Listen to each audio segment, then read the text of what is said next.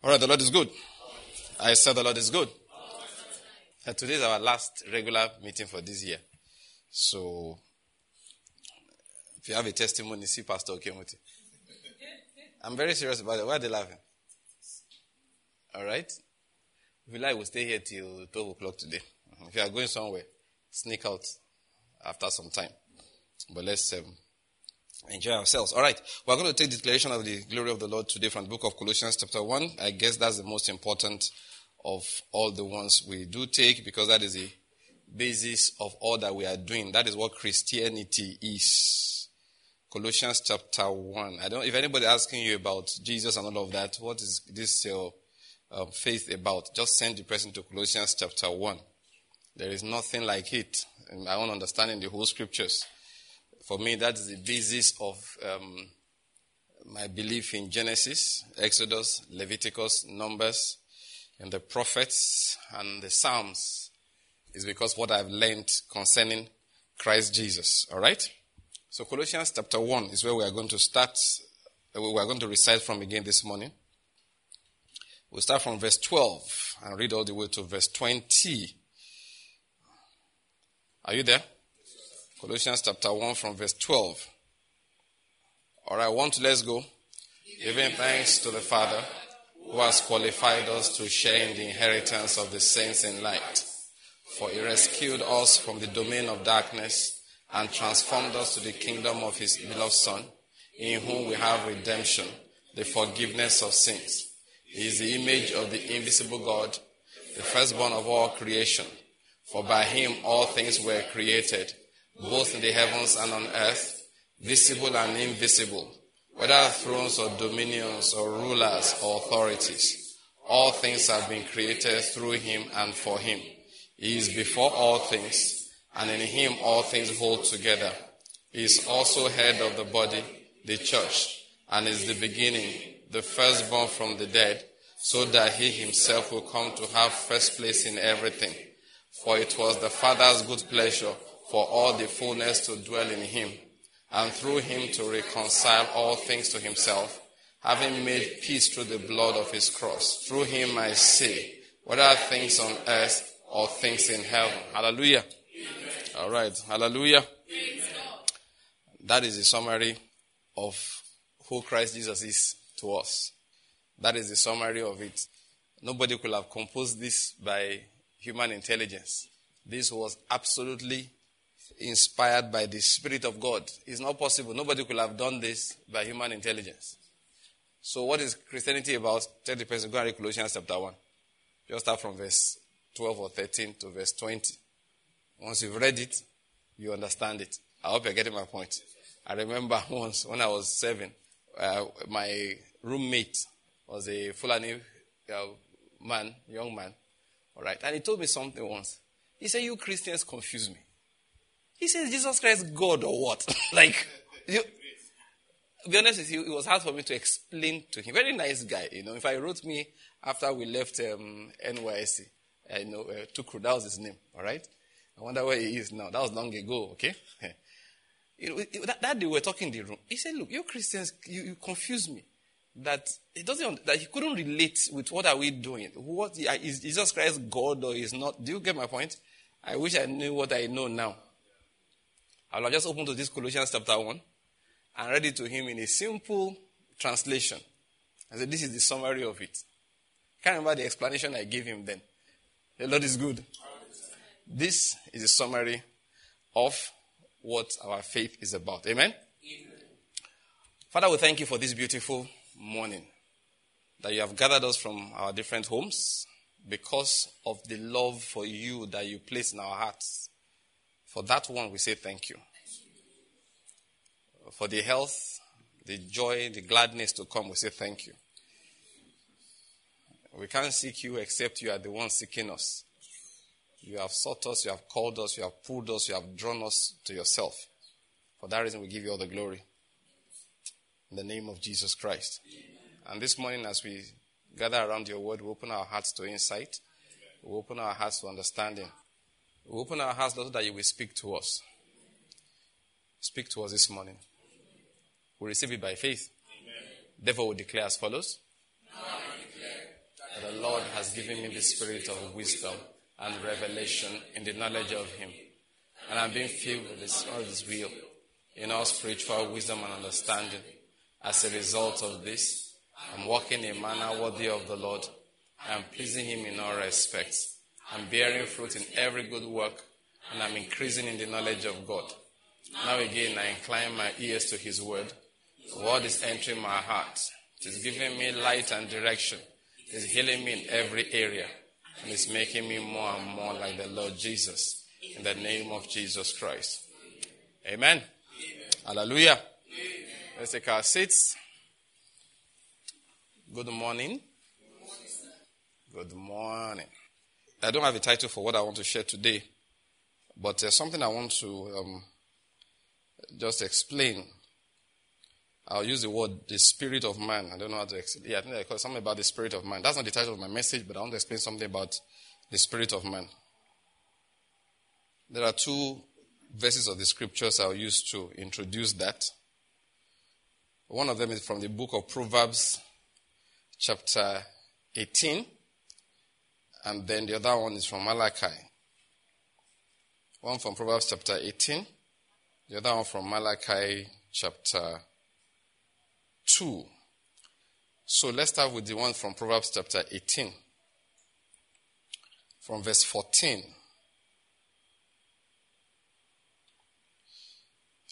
Look at what David said, Solomon said. The spirit of a man can endure his sickness, but as for a broken spirit, who can bear it? King James says, the spirit of a man can bear his infirmity. He said, but the wounded spirit, who can bear? Please bear that in mind. I'm going to explain this in a moment. But let's read the second one, which I said is from where? Malachi chapter 2. Where I want is verse 16, but let's take from verse 14. No, verse 13. It said, this is another thing you do. I said, which verse do I want? 16, right? Yeah, but we just want to take it in context from verse 13, so you may find me jump here and there. This is another thing you do, he said. You cover the altar of the Lord with tears, with weeping and with groaning, because he no longer regards the offering or accepts it with favor from your hand. He said, yet you say, for what reason? And this is the reason. The Lord has been a witness between you and the wife of your youth, against whom you have dealt treacherously, though she is your companion and your wife by covenant. But not one has done so who has a remnant of the Spirit. Some things human beings do today show there's no remnant of the Spirit in them at all. And what did that one do while he was seeking a godly offspring? Now notice what he said, which is the reason why I read this. Take heed then to your spirit, and let no one deal treacherously against a wife of your youth. For I hate divorce, says the Lord, the God of Israel, even though I permitted it by the law of Moses. And him who covers his garment with wrong, says the Lord of hosts. So take heed to your spirit, that you do not deal treacherously. Why did I read this? You'll see it in a moment. You know, I have found out that deep inside each one of us, all right, there is one thing that the Bible calls your spirit. Now, let me go back the word spirit again so as to help us understand. Because many times, people get confused as to the use of that word spirit. And doctrines have been built, I'm sorry to say wrongly, because somebody misused or misinterpreted a particular context in which the word spirit is used in the Bible. Especially Holy Spirit. That's the one that's most confusing. So before I get into my message today, because one of my assignments in life is to help people have understanding, so bear with me sometime when I just belabor some points. All right? Now, the word spirit in the Bible simply means one thing. Actually, literally, it means wind. All right? That's what it's used for. It means breath. Now, what it means really is that it's an invisible force. So when you see the word spirit in the Bible, both in the Hebrew usage and Greek, that is Old Testament, what you call Old Testament, the Law and the Prophets, and then New Testament, it just means invisible force. Now, what kind of force it is not a different matter. For example, angels are called spirits. Why? Because when they are operating, you don't see them. They pushed down the wall of Jericho. They were the ones. I read accounts. I remember when I read Angels on Assignment by Roland Buck. Nice book. Okay? Now, he said that an angel told him that they were the ones that pushed down the wall of Jericho. That the wall of Jericho didn't crumble the way people think about it. That actually it sank. So I was like, So I quickly opened my Bible to cross-check the fact, because you saw a vision we're taught would never supersede Scripture. So the Bible said it went down flat. But I was using Bollinger's Companion Bible, which bothered to put because many things you read in your Bible, they're actually the interpreter's way of helping you understand it. So the way he understood it will color the way he presents it to you. Okay? So, when you find, literally, the Hebrew actually said, literal Hebrew is, the wall went down under itself. That doesn't make sense in English to the common mind. Do you get my point? For that reason, it's interpreted as the wall went down flat. But literal Hebrew, you can check it, is it went down under itself. I said, what this man said in that revelation is correct. That the angels said they actually put themselves on the wall. And when the trumpet blew, they pushed it down. So the wall just went down. And again, I said, okay, that makes sense. That's why the people of Israel could walk straight ahead. Because a wall that thick, if you fell down, you have to start climbing again. It means you can enter, but with difficulty. But this one, they went, each man straight ahead.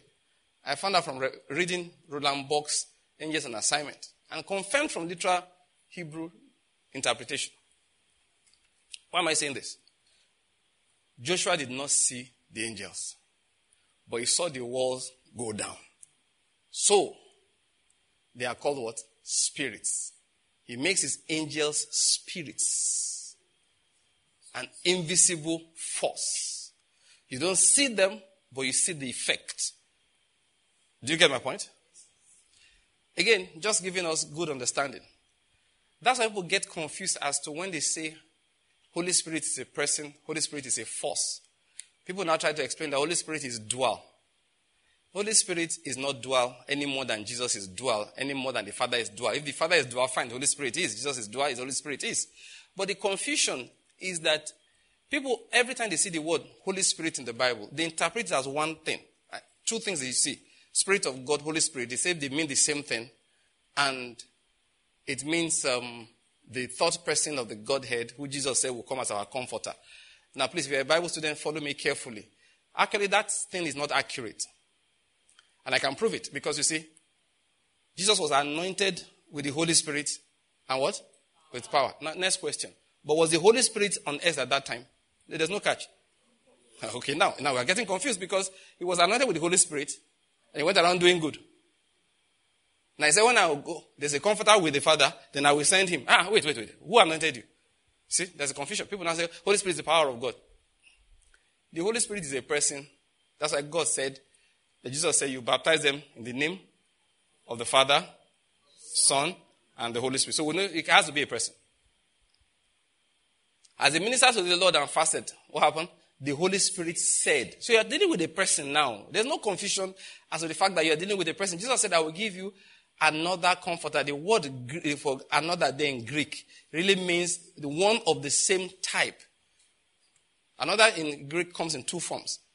Another can be another one of a different kind. For example, I can say, I'll give you another house. Another house means it's going to make a brick and mortar, and then, but you move from Nza Street to maybe Zoo Estate, that kind of thing. That's another house. But if I say I'll give you another house of another type, it can mean that you stop living in a physical house, will now move to a spiritual abode. So the word another. But when Jesus used the word another comforter, it means the same type. So he's a person. He will be with you. He will lead you into all truth. Just like I was with you. The only difference now is that I can only be in Jerusalem at a time. He can be in Jerusalem, in India, can be in Enugu, can be in America at the same time. Which is one of the properties of, or let me use what characteristics of being God. Omnipotence. Sorry, not omnipotence. Omnipotence is power. Just mean to be present everywhere at the same time. Omnipresent. Is that okay? Omniscient is knowledge. Knowing. Omnipresent. That's the correct word. They wanted to confuse me. Omnipresent. Everywhere at the same time. Do you get my point? So that's how the Holy Spirit can be. So he's a person. We don't have any doubt about that. But when he says, the Lord has sent me and his Spirit, that's not what he was saying.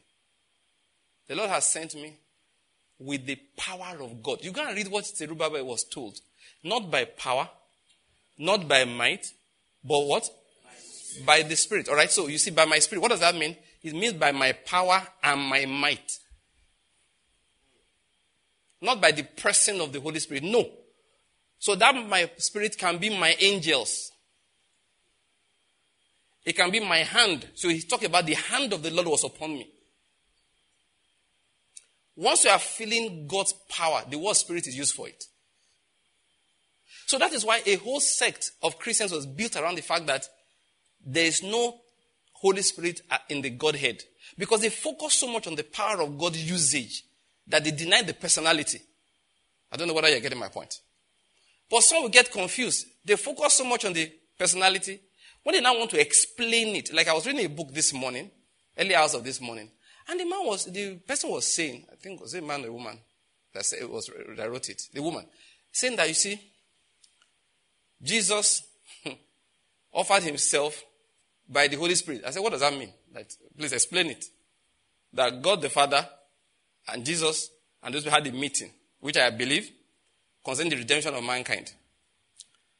And Jesus now offered himself as a sacrifice by the Holy Spirit, the third person. They said, how do you offer yourself by another person? That's the power with which he offered himself. I said, let's be honest, that doesn't make sense. I'm just trying to explain this so that you know why sometimes we have confusion and arguments as believers. This confusion and the arguments we have, they're actually not necessary. It's because of the usage of words. Do you get my point? So, anytime you see, I want to give you a contrast to help you understand it. What happened to Saul, king of Israel, after the Spirit of God departed from him? Where did the evil spirit come from? Don't be afraid. What did the Bible say? Good. An evil spirit came from God. Now, I don't want to sit down and say, does God have an evil spirit? He doesn't have to have it to send it. Can order it on Amazon. Gigi. Yeah, just go to gigi.com or Jumia, Konga. Spiritual Amazon and order evil spirit. Put your credit card, God. Say, where do we send it to? Say, deliver it to Saul, king of Israel. And the devil will carry a nice one. And it's been paid for, don't worry, just take your evil spirit. You say, who sent it? They will say, God. And it's not a lie. All right? I'll get to my message. Let's to say. I always like to qualify because somebody told me the other day that I'm too hard. I said, I have to tell people the fear of God. Today, my daughter and I were riding down for Bible study. Look, Amos was talking. I told her, I said, people think that God doesn't do some things. Things that Amos said. Yeah. I just said, my girl won't fear inside me to say, God, you will do this. God said, why not? Did I not warn them? God said, I will slay the rest of them with a sword. They will not have a fugitive who will flee or a refugee who will escape. Though they dig into hell, my hand will find them and bring them out. If they let them climb to heaven, I will bring them down. Said, though they hide on the summit of Carmel, I will set them out there and take them from there. Though they conceal themselves from my sight on the floor of the sea, from there I will command the serpent and it will bite them. Though they go into captivity before their enemies, from there I will command the sword and it will slay them. I will set my eyes against them for evil and not for good. Those who say that God does not, I was telling my daughter, I said, see, it's because they are the same people that say that you don't need to read the Old Testament. If you bother to read the whole Bible, you will know that God does. But like I always say, just ask yourself, why? And what can I do so it does not do it to me? And I keep on saying it's simple. Tell him, it's simple. Just beg him, Lord, please don't do this to me. That's all. And confess your sins. And more importantly than confessing your sins, forsake them. You can't forsake without confessing. But if you confess and not forsake, it's null and void and of no effect. I hope you're getting my point. Yes, sir. Mercy is abundant. Please, I want to sit on it for a moment. Mercy is abundant. You know, one thing about God is that He's very forgiving. If you know how forgiving He is, you'll be angry. Yeah, because if you're not too much of a sinner. If you're a very horrible sinner, you'll be happy. But if you're a nice person, when you see the kind of depth of forgiveness, you will look at, Lord, me and Osama bin Laden will go to the same heaven. No, that's how you are reasoning. Some of you will get to heaven, Osama will open the door for you. And all of you are sure that Osama bin Laden is in hell. God said, how do you know? How do you know? Were you there in that house in Pakistan where he was hiding for years? Do you know whether I came to see him there? Do you know whether he gave his life to Christ? Do you know whether I was the one that told the Americans to come and kill him so he can come home? You don't know now. When you get to heaven, one day, someone say, oh, brother Kemote, you're welcome. You're like,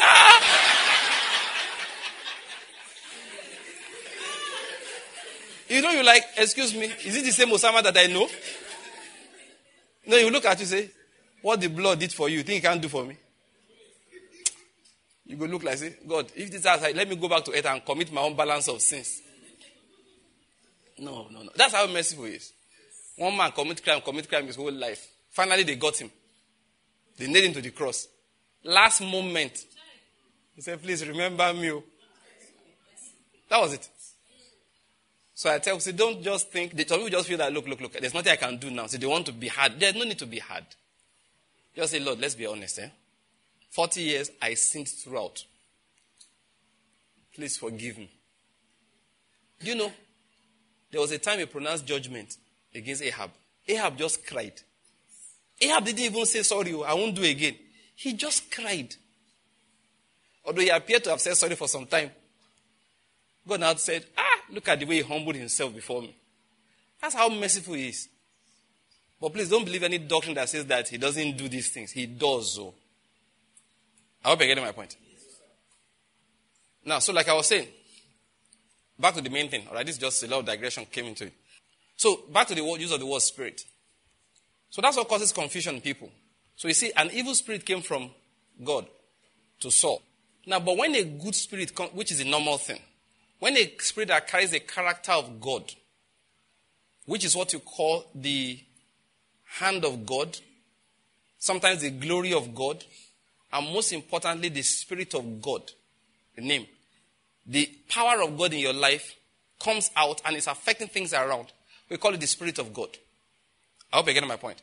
So Jesus was anointed with that Spirit of God. That is just think of Zerubbabel, not by power, not by might, but by what? By the Spirit. Just think about it. That outflowing, the power, the influence, the ability of God that he releases, which we call the anointing. So he says, the Spirit of the Lord is upon me because he has anointed me. So we call it the anointing. It's the power of God. That's why a lot of people get confused. They say the Holy Spirit is not a person because they look at all the things that the Bible uses it.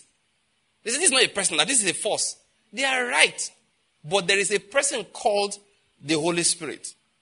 Unfortunately, so let me just use the word unfortunately, many times those terminologies, they get confusing because they are used interchangeably. You hear that, like we said earlier, as a minister to to God and fasted, the Holy Spirit said. You hear Paul say the Spirit does indicate. So you see, the Holy Spirit is there. So sometimes they call him the Holy Spirit. Sometimes they call him the Spirit of God. Different names. So we get confused. So you have to learn to read in context to know whether they are talking about the power of God, the anointing of God, the glory of God, or they are talking about the person that replaced Jesus on the earth. Do you follow what I'm saying? Please, I keep on saying this because of too many confusions and arguments we get into as Christians. They are not necessary. All right? Now, so the use of the word spirit is abundant. I just picked two now to explain some things. Then the human being also has a spirit. What is the spirit? It's simple. It's that thing that makes you different from a monkey. It's that thing that makes you different from a baboon. It's the thing that makes you different from a chimpanzee. Now, a chimp is very, very similar to human beings. We share, I think it's 93 or 97%. I think it's 97% identical DNA. Can you believe that? Yeah. The DNA of the chimp and that of a human being, they have about 97% congruency. Did you get what I said? It's so incredibly similar. But there's something, look, and of course you know, scientists have tried everything. Those who believe lies, as if we evolved from the chimpanzee, we did not. We didn't evolve from the chimpanzee more than the Lexus LS460 evolved from the Corolla. They just happen to be made by the same person. I hope you're getting my point. It's not as if the Corolla, after driving from here to London, it turned to a Lexus. Why? Because you see this hub is exactly what you see in the Lexus. If you see this engine array, is the way it is not. The person who made the Camry one day decided to make something similar and he called it a Lexus and he put more things inside. It's not one. How can you drive a Camry from here to America and turn to Lexus? Doesn't make sense. If you like drive for 300 million years to wear out, evolution cannot make us become something that we were not before. The chimpanzee was created ab initio like that.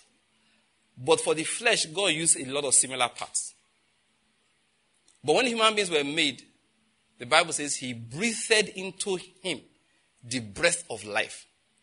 That breath, please let me say it to you again, it's not in and out. Why? The monkey is breathing too. You know what I noticed? The goat breathes. Okay, the one you know breathes well is the dog. Dog spends his life breathing. Are you not aware of that? It's always breathing. So did God come to breathe into the dog, the panting of life? He didn't. So the one he breathed into Adam was not breath, oxygen, and nitrogen. No. And release of carbon dioxide. It couldn't have been. Otherwise, we'll have had to breathe into everything. What he breathed into him is what we call the spirit. And in the new creation, Jesus also breathed into the disciples. After he rose again from the dead. Again, another place where you find confusion. He breathed unto them and said to them what? Receive, literally, Holy Spirit. He gave them a new life. Just like God breathed into Adam at the beginning, Jesus breathed the new creation spirit into them. Yet the Holy Spirit had not come. It was after that he still told them to tarry in Jerusalem until they be endued with what? Power from high. Then the Holy Spirit now came. And that Holy Spirit that came, that's a funny thing, he came with the spirit that he poured upon them. Holy Spirit came as a person, but he came with a full bag and tossed it on everybody's head. And he still tossing on people's heads till today. So that day that the Holy Spirit came, two things came. The Holy Spirit came and the Holy Spirit came. Did you catch that? The Holy Spirit as a person came, and then it came with the power of God. And he began to distribute it upon all of them. So you see the word spirit. Meanwhile, these are the same people that he breathed into to receive Holy Spirit. That one, what happened that day, the spirit of man that they had originally was changed. A new one was put into them. Just like a child, this new spirit, when you have it, we talked about the new man and the new world then. When you have it, one thing that marks it out is appetite. When you have the Spirit of God, you have an appetite, a renewed appetite, a new appetite for the word, for the company of brethren. You find somebody who say give his life to Christ, they didn't feel like coming to church, they didn't feel like participating in spiritual things or gathering with believers. doubt that person's salvation. You may be wrong, but at least doubt it. It's like having a baby that is not excited as breast milk. You should know something's wrong. Once babies are born, the first thing they are looking for, they know how to lick mouth. Babies are mouth lickers. And it's what we call routine reflex. Man, respect God when you see him. Babies, they have this thing inside them, it's inherent.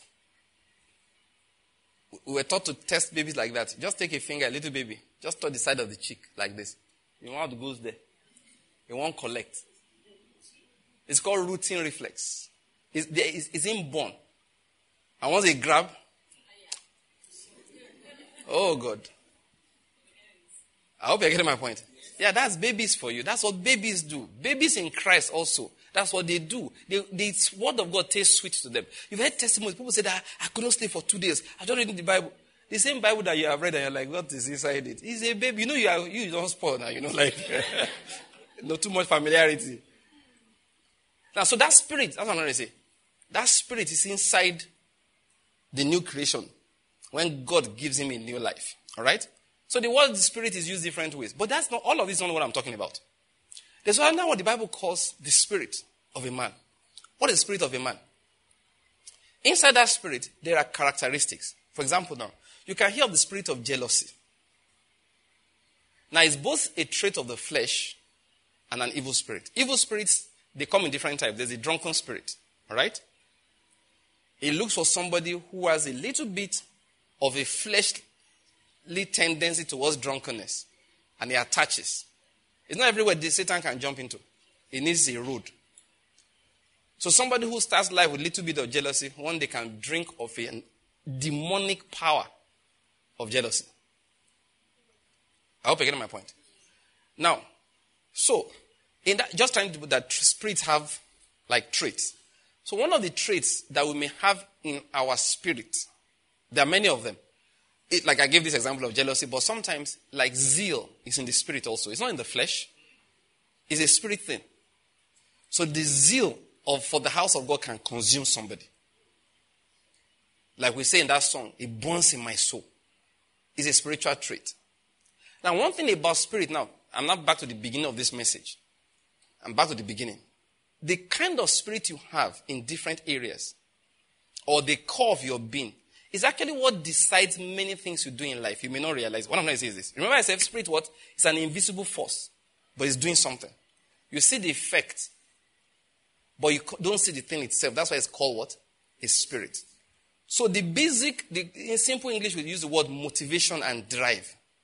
But what I want to emphasize is that is deeper than that. Because sometimes the person does not even know it's there. What do I mean?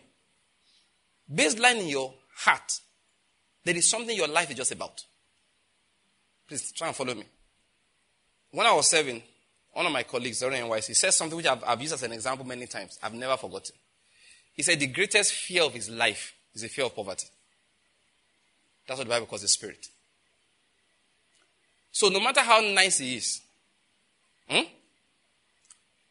a man like that will divorce his wife to get rich. He will fall in love with a woman he met somewhere. He will fall head over heels in love, like we say, with her. Sacrifice everything for her. You will say, this guy really loves this girl. Then do you know one day, he will actually join a cult and offer her as a sacrifice. And you wouldn't believe it. Why? Why would he do that? I know this guy. He loves this girl. When they tell that he's the one, I'm talking about spiritual things now. You say it's not possible.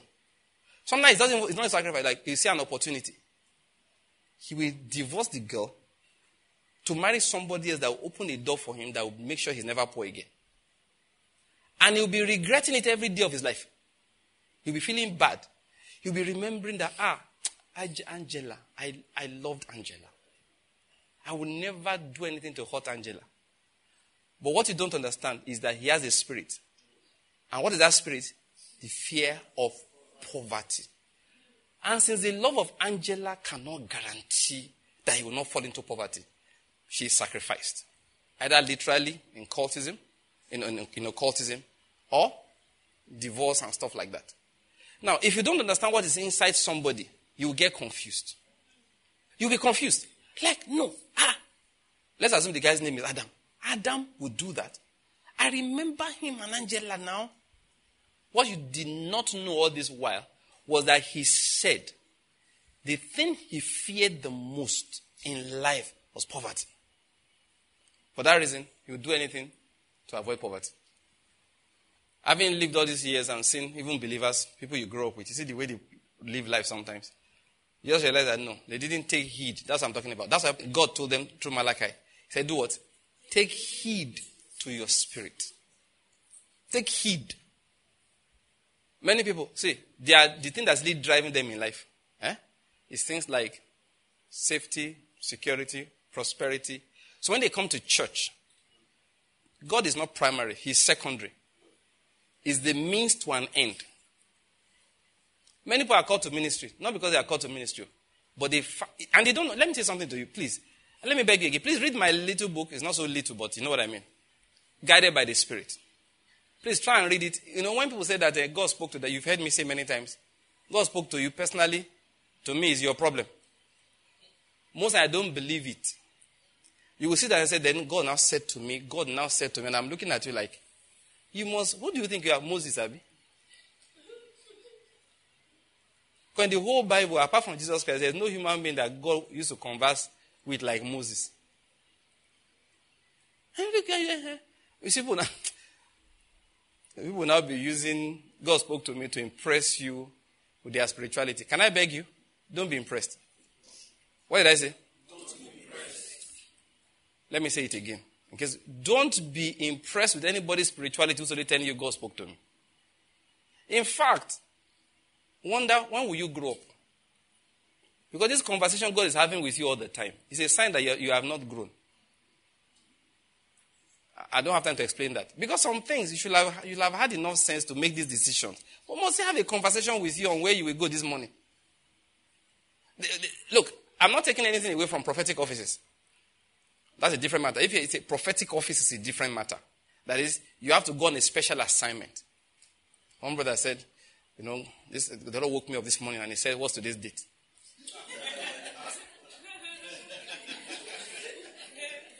And he told the Lord, today 1st or 2nd of December? I said, he said the Lord, 2nd of December. The Lord said, you see that there's 2 in this and 2 in December. It's 2/12. And 2023 has 2 2s. So it's a year of doubles for you. And you're just looking at him like, I said, the Lord now said you should plant a seed of 222. So funny people, do not write a check for you of 222,222 naira 22 kobo. So, you now look and say, what am I supposed to do with it? It's a prophetic check. Please, if you are like that, just let me warn you ahead of time. Don't think you're impressing me. I'm looking at you like you're not okay. Yeah. There are too many spooky people walking around thinking there is spirituality that they are dealing with. My wife and I were watching one video yesterday. We had a good laugh. The girl said, he wants to marry. He said, I like that guy. He can ascend. The now show the guy ascending. See this ascension.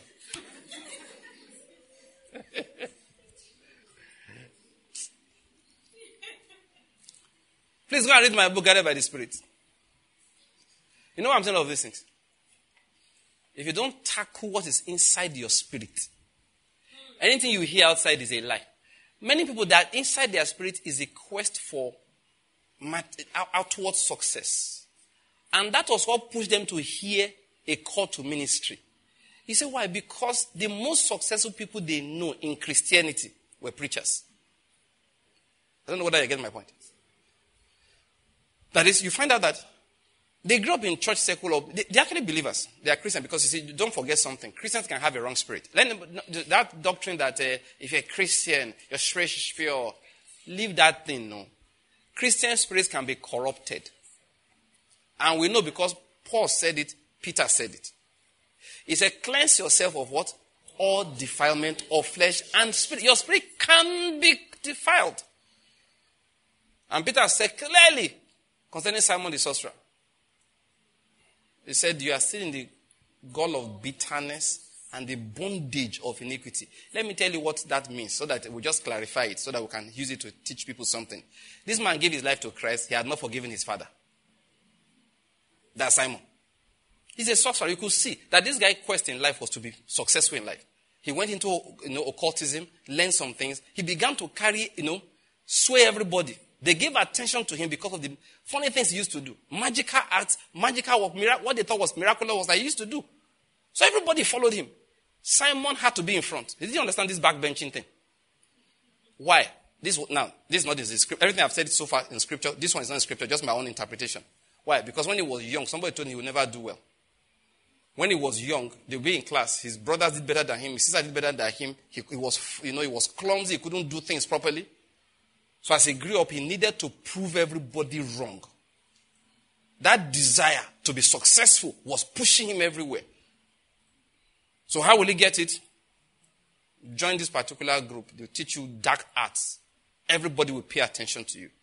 And he did. And it worked. Then one day, Philip came with the gospel of God.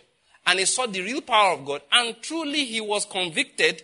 Truly he gave his life to Christ. There's no lie about it. He was baptized and he began to go around with Philip. Then Peter and John came. Hey. Peter would do. Receive it. 4 people will fall down under the power there. They rise up speaking in other tongues. John will do. Receive the Holy Spirit. Everybody on that side will go down. They'll be screaming the praise of God. They'll be having visions and revelations. Simon said, I thought Philip had the power. See real power. And you see, they were transmitting it. So attention was on Peter and John. Now notice something. This was a man who was used to having the attention. Now he's not the one carrying the man of God's bag.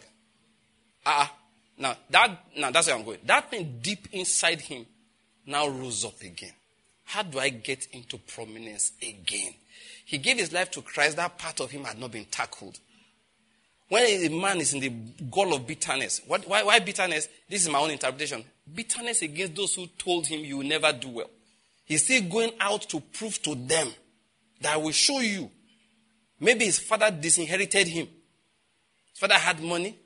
He didn't leave anything for him. So he's gone out of his way to prove that I will be richer than my brothers. And my father will see it. You know what that did? Even though he has given his life to Christ, that threw him into the bondage of iniquity. You know what it means? Bondage. He couldn't help but sin. Except he forgives those people. And he confesses those things out of his life. He will keep on falling. That spirit was inside the man. So anybody says that you're a Christian, your spirit is not true. You have to constantly wash yourself with the word. We talked about that in the last few Tuesdays. You have to constantly purify your spirit. Because as long as that thing is there, anything you hear is false. Many people have heard a call to ministry. What they heard was a call to prominence. What they heard was a call to, daddy. What do they call daddy? Our father, our daddy. And they like, they must daddy me too now. Many people have gone to, look, is their shortcut to importance in life. So you now see people bearing titles like Reverend Doctor. You go and see it. The doctor is one honorary doctorate degree that one school somewhere on the road to, one village somewhere.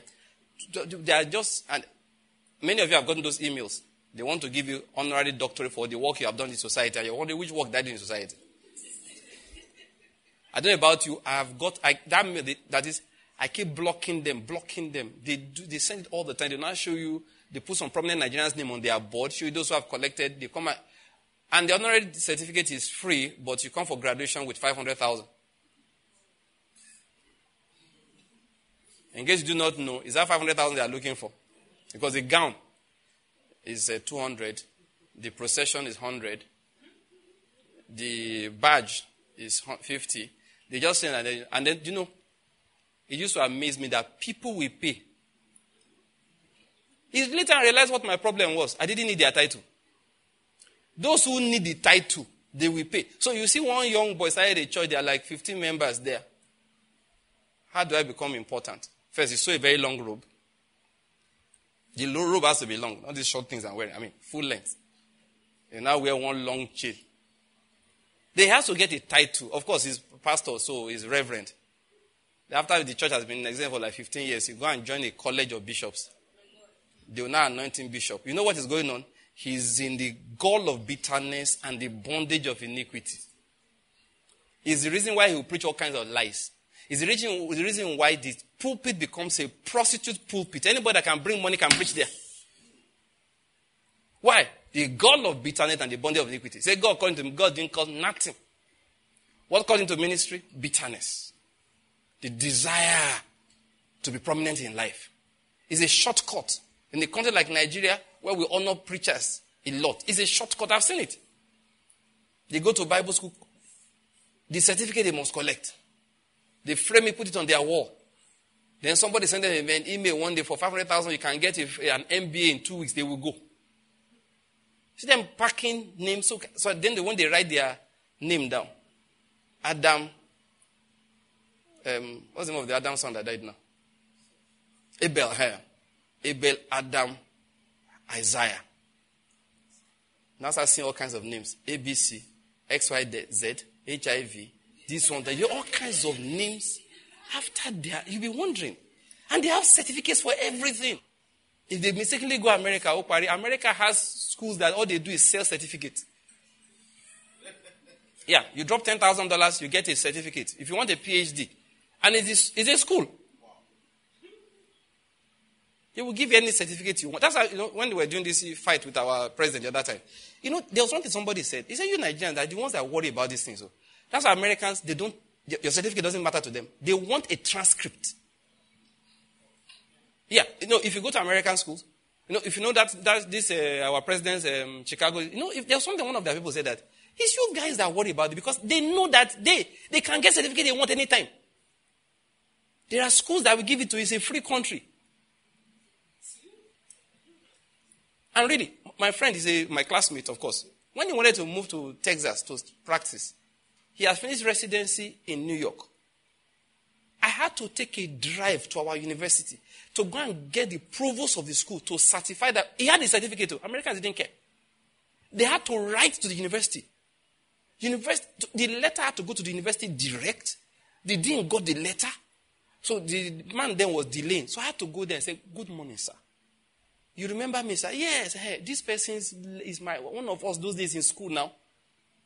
They had to write details of, yes, he was in school. This is what he did to send back to them. Otherwise, Texas was not going to give him a job, a license. Why am I saying so? There are people like that, they just the guardian certificates. There are people up and down issuing it out. Why? They are in the gall of bitterness, the bondage of iniquity. That's what is calling them to ministry. They have to be important in life. It's the reason why when people tell me that God said to me, I said, Balaam heard God and he was wrong. Are you aware of that? God said go. God now sends an angel to kill him if he goes. Is that not confusing enough? God said go, and they sent an angel to kill you if you cross that line. If I was going, where would I pass? Will I fly?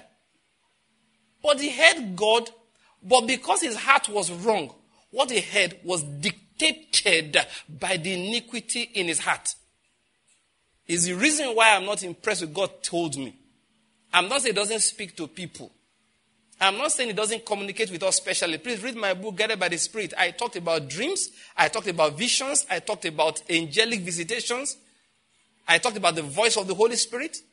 I talked about visitation by the Lord Jesus Christ. There are different supernatural, spectacular ways by which he may communicate with people, but that's not fundamental. It's not fundamental. Fundamental thing, you must have a right heart. I hope you're getting my point.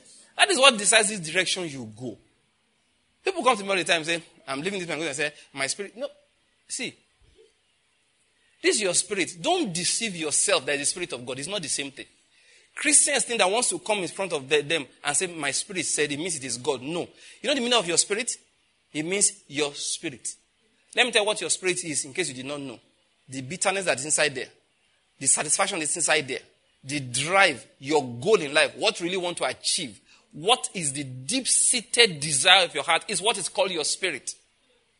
So if it tells you, and you're right, leave Enugu and go to Lagos, don't think for a moment that it has to be the Spirit of God. It may not be. Like my friend Pastor Courage will say before, I'm giving his words. He said before, and I used to hear him say it. Even then when he used to say, I used to say, man of God, are you sure about this thing? He said he used to tell people that go and pray and hear God concerning what you want to do. He said, I don't say it anymore. We said, why? He said, I've realized that people always hear what they want to hear.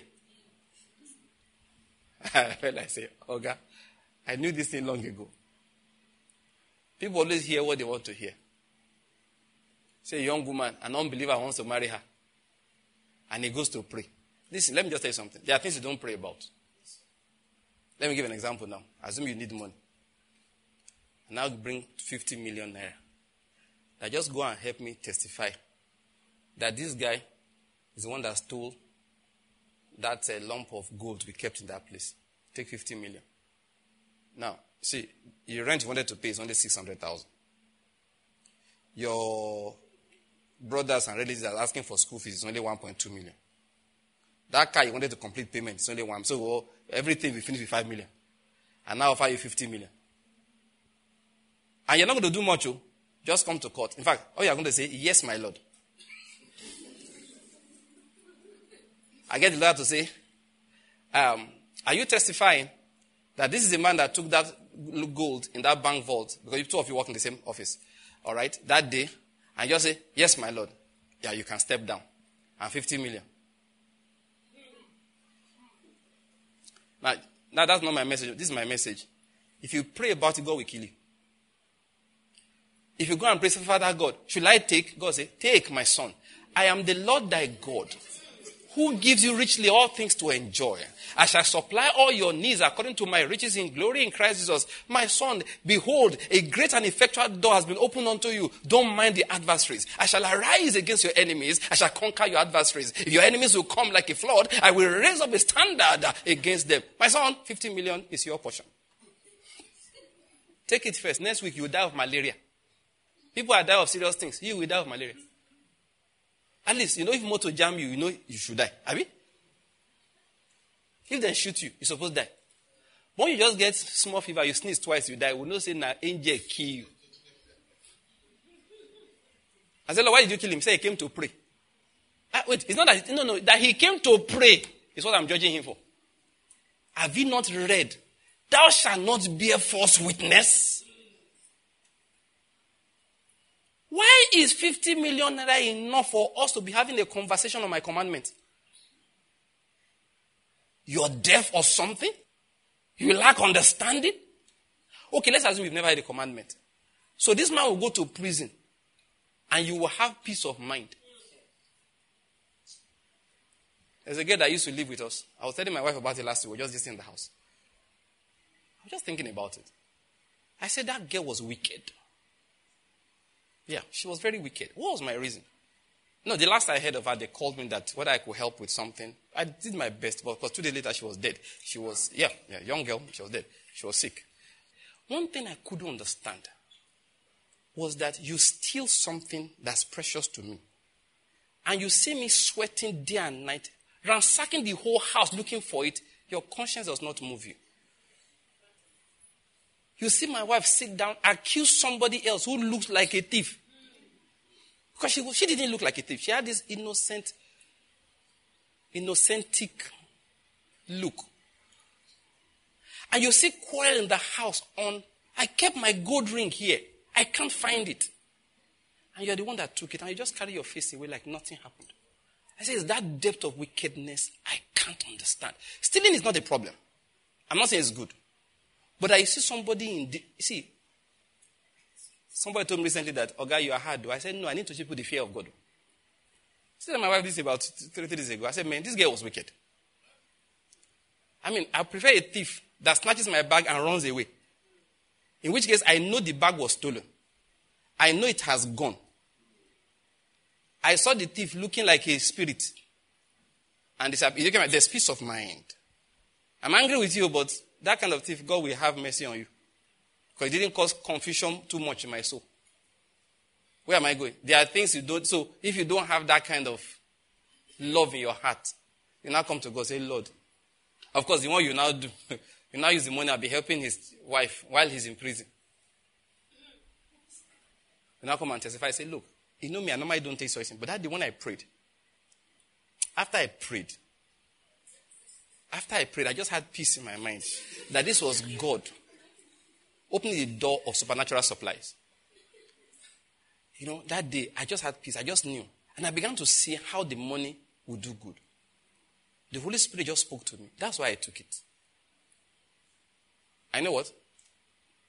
Go and read Ezekiel chapter 14. God said, I'm the one that spoke to him. I'm the one that told him to take it. He said, I'm the one that prevailed upon the prophet. I made the prophet prophesy lies to him. Why? For daring to bring the iniquity in his heart before me to come and make inquiry of the Lord. Please, that's why I keep on preaching. I think it's one of the most important messages I preach. Please, purify your heart before you go and be praying nonsense prayer.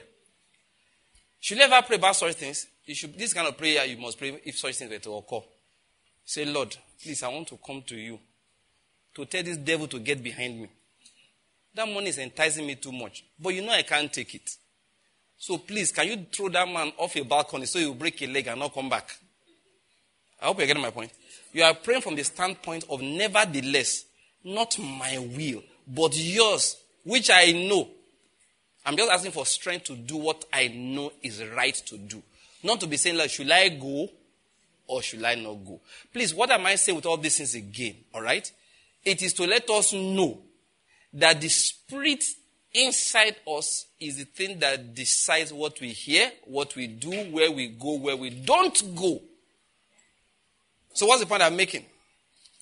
Take heed to your spirit. That's everything I've said so far is to bring us back to that point again. Which is what? Take heed to your spirit. Take heed to your pursuit. Take heed to what is most important in life to you. These are the things that decide the decisions you make. Forget all this I prayed. One brother, the way he talks his own name, there's the way you will talk, you just indict yourself. That you finish talking. The lawyer will just look at you and say, don't say this in court. Say, why? Because you go to prison. Now, you feel right too. And I tell your lawyer, lawyer just said, this was what happened. He said, yes. Say, please don't say this in court. Because if you say this, you are going to jail. So what do you mean? I'm telling you, don't say it. No matter how right you feel about some things, just don't say it in court. Many of us will open our mouths, feel very justified, then indict ourselves. Now you see what I'm saying? This brother, that's what he does. You say, are you in that country? He say, yes.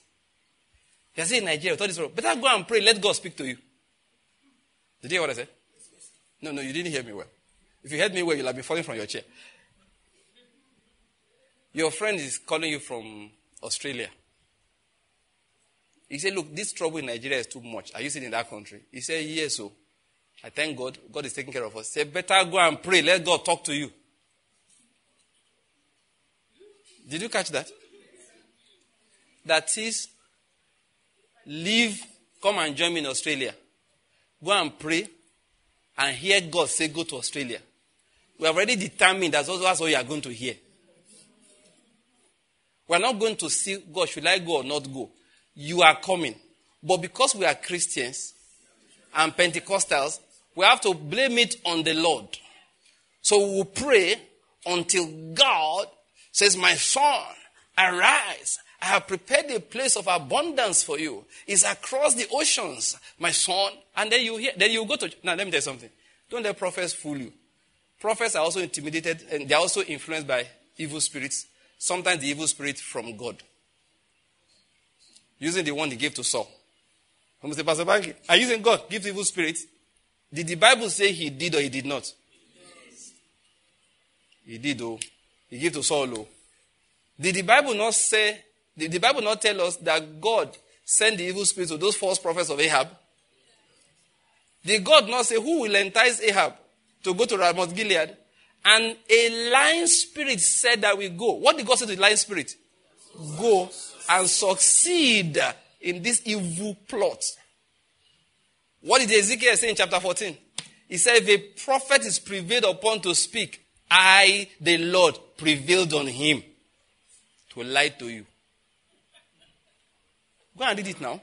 Read from verse 7. Ezekiel 14. So, you can go to a church And the pastor will say, I see you in Australia by next week. He say, confirmation. Listen, Ahab had confirmation to go to the battle where he died.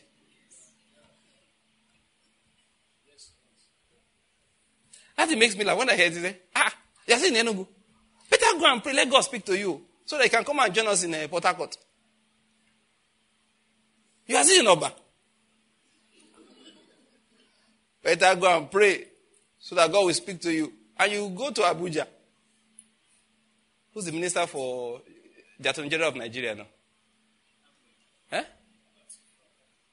Latif Fagbemi. My son. Fagbemi Koledi. I hear it in my spirit. Is there any fa? Any fa?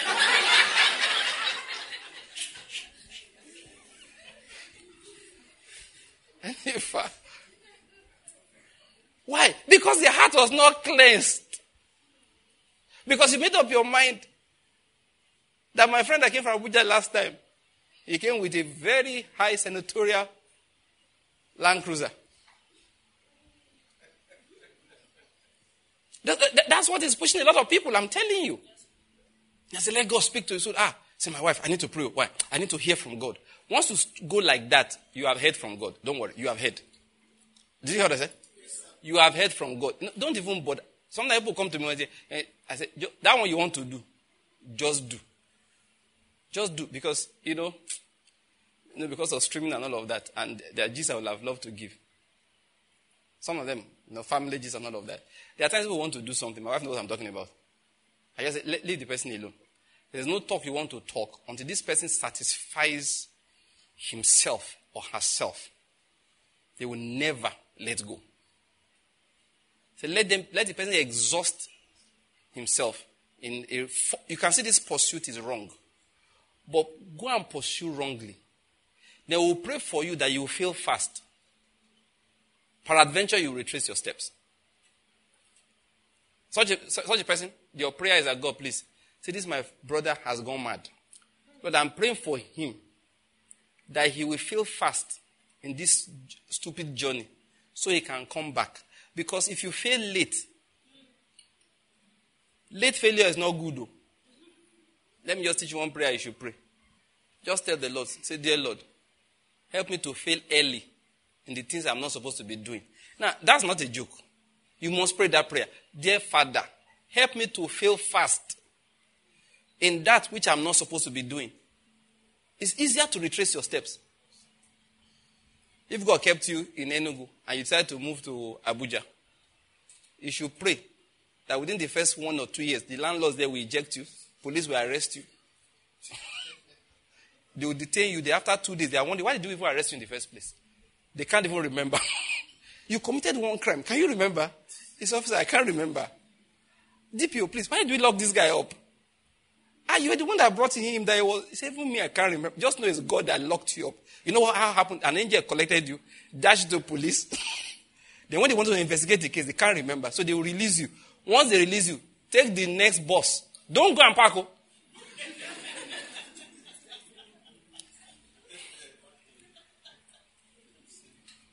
Please, I'm begging you, don't go and park. Once you come out of that station, when the DPO tells you, can't remember why you were detained. As you come out,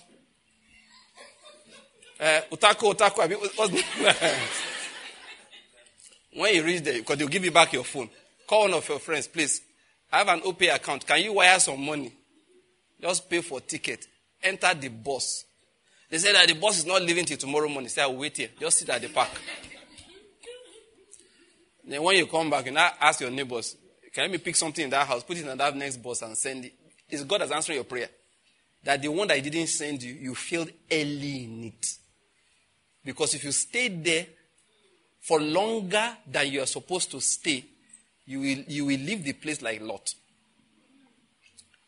And you don't want that kind of experience. What should be the spirit of the believer? I've tried to emphasize what wrong spirits do to us. Having meditated, and that's the real message actually I brought here today. Please, let me say this again. God did not call us to succeed in life. He called us to obey Him. He called us to imbibe his word.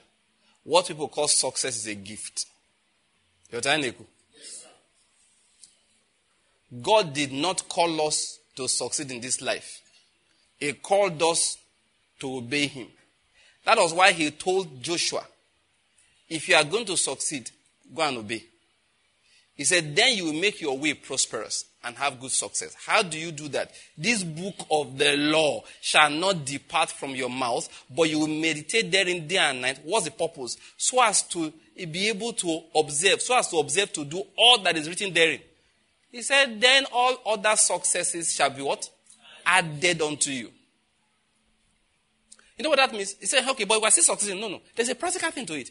It means you will tell God, if obedience to you makes me fail, let me fail in joy. I don't know whether you're getting my point. Because, one of the problems we have had in today's faith teaching is that we think faith guarantees us our own results. Please, you want to hear the truth? It does not. I need to say that again. I've seen faith teachings that appear as if you can control your life. May God frustrate you early when you are believing that nonsense. Yeah, because it's not true. Faith does not mean you can control your life. Jesus actually told Peter straight, a time will come, people will lead you to where you don't even know they are going. And that was a prophetic word. Faith does not mean, this teaching of faith that we try to imbibe. Now, I told you long-term plans is long-term, what do you call it now? A mental exercise, you don't have work. There are ideas some people will come and give you. You just know they are jobless. Tell the person, just go and be digging gutter. They are digging gutter somewhere near our street now. They are trying to do the road there. Just join them. The reason is that when you are digging like that, you won't have time for rubbish thoughts. When you are not doing anything, somebody is giving you food. You will now be discussing that, I'm going to see Dangote and it's going to make me a major distributor for the fuel it's producing from this month. And then we are going to move it across to Enugu. And then from Enugu, we'll now take some to Bayelsa. From Bayelsa, okay. So what we need right now for the first stage is an investment of like 20 or 15 billion naira. I think Mrs. Banky should be able to give me like 1 billion. And then I'll go and meet Emeka, bring her another 1 billion. And they say, Steve has promised me another 1 billion. I say, Pastor, please, can you pray that this thing? And I'll just pray for Father God, give this guy a digger's job. Yeah, because this one you are doing is joblessness. You just don't have anything you are doing. You are going to meet Dangote. Do you know the address of his house? Where's his office? See, when they are Pentecostals who claim they have faith, now be prophesying in the morning. In the name of Jesus, Dangote is waiting for me. He shall wait. He shall not go anywhere until he sees me.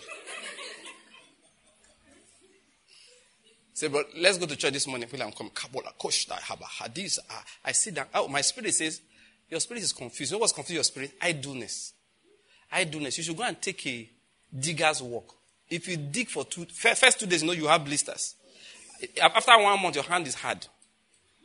Then God will know where to catch you. When you are sitting there, you are eating well, you'll be plotting the rescue of the Jews. Your name is Moses. When they make you a shepherd in the wilderness, and they say, let's go and deliver the Jews, say, I'm busy. My sheep knows my voice. They are calling me. You are not going to go anywhere. Joblessness makes a lot of faith people just be dreaming of nonsense things. They write plans and say that by faith they will bring it to pass. Faith does not mean you can, with your own plotting, decide what your life will be like. That's not what faith means. Faith means that you understand that God has a plan and you obey him on a day-to-day basis and it will lead you into the plan he has for your life. That's what faith is. You cannot have a long-term plan and expect that you walk into it because you have faith. When Jesus says, sufficient unto the day is the evil thereof. That's why I say, look, you're going around saying you don't have work. God said, look, you're just lying. They've given you 4 jobs in the last 1 month. You don't like them. Why don't you take one of those jobs and say, guys, please, let me work for you for 6 months. Is that okay? And they say, God say, take it, wait there for 6 months. I will find you there when I need you. Can't be tracking the whole of Enugu every day. Tell me that there's no work. I don't believe there's no work thing. I hope you know it's not true. I hope you know it's not true. When they tell that unemployment in Nigeria is 25%, say it's not true. It's a lie. What we have in Nigeria is if people who don't want to do their available jobs, who think that if MTN and Dangote Refinery and Nigeria Breweries, in fact, let's even leave those people out. Even the banks are looking for workers they can't get. How many of you have your bank apps been failing you in the last few weeks? I'm seeing hands go up. The rest of you don't use bank apps. Do you know why? All their technical people don't run. No, when they tell me that there's no job in Nigeria, I say, are you like they say, are you spoofing me? Are you joking with me? No, you can't be serious. The amount of vacancies available to suck people in is unbelievable. What you have is just two things. Number one, people are too greedy who don't want to work.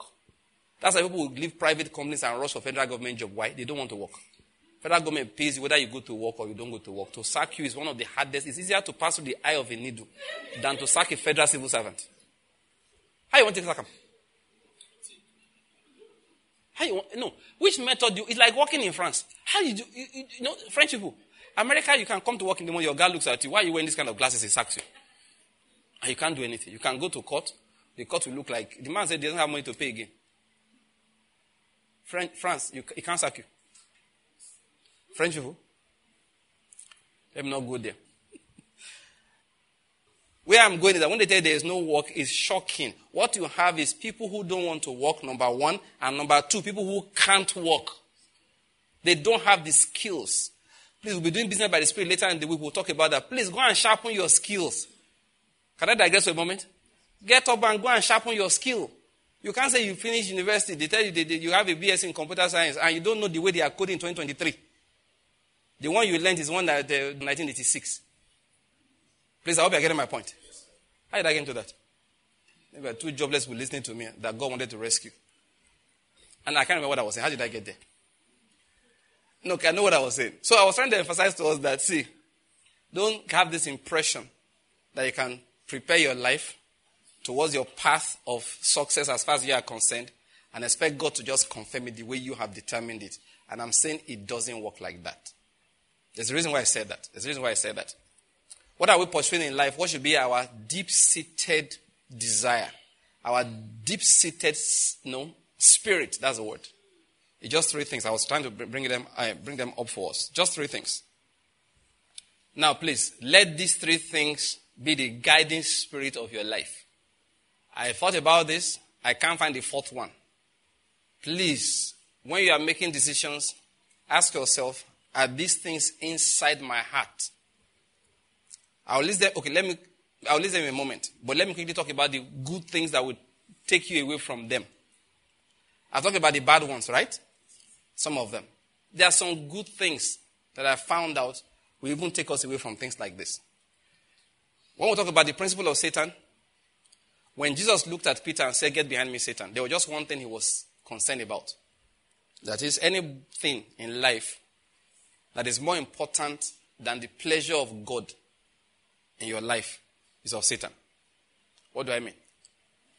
One moment, Jesus said to Peter, "Flesh and blood did not reveal this to you, but my Father who is in heaven," right? A short while after, he was saying to the same Peter, "Get behind me, Satan." Because you see what happened was that as soon as Peter said, "You are the Christ, the Son of the living God." Jesus now said, "Oh, good. Now you people are open for the next level of revelation." So he began to teach them that he was going to suffer in Jerusalem and then be crucified according to the will of God. Peter said, "Lie." And Jesus said, "Get behind me, Satan."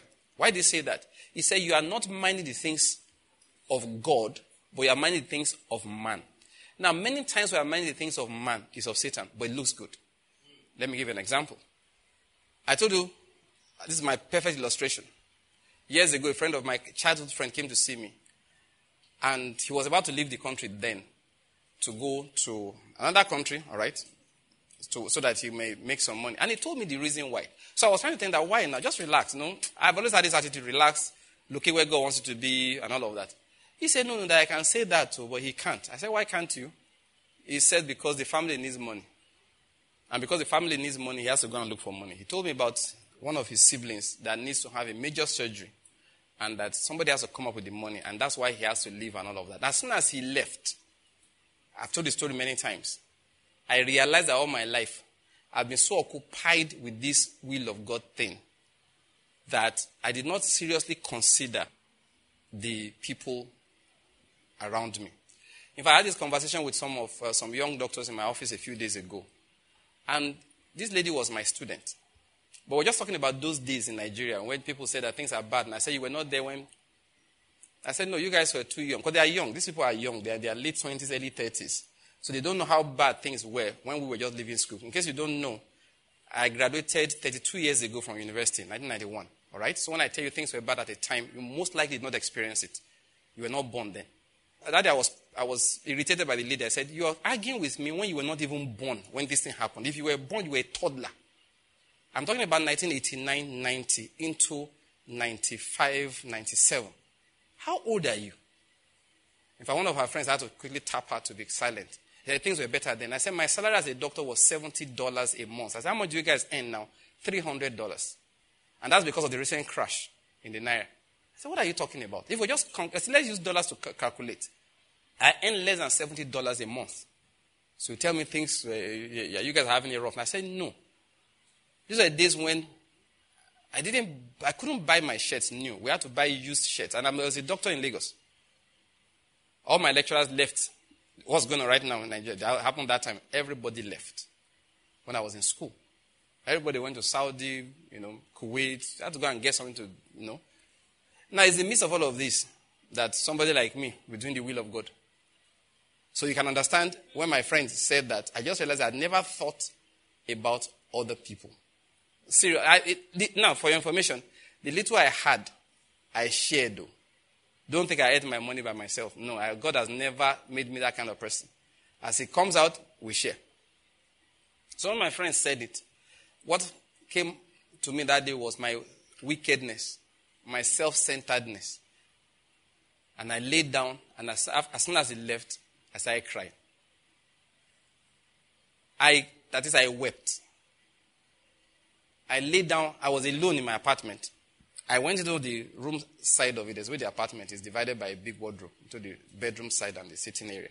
I just went to the bedroom side, laid down, and began to weep. And when I say weep, I was weeping profusely.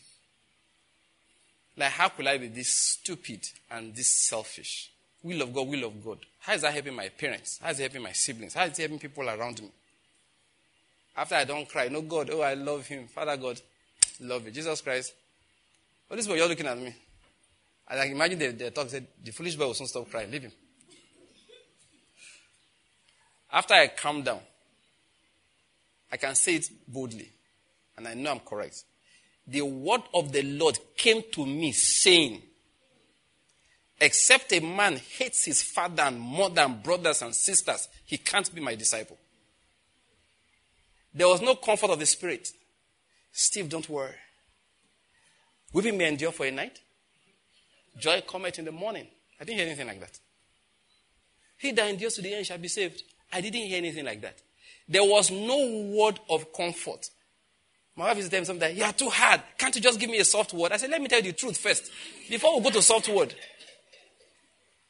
I have to tell you the truth first now. He said, just a soft word.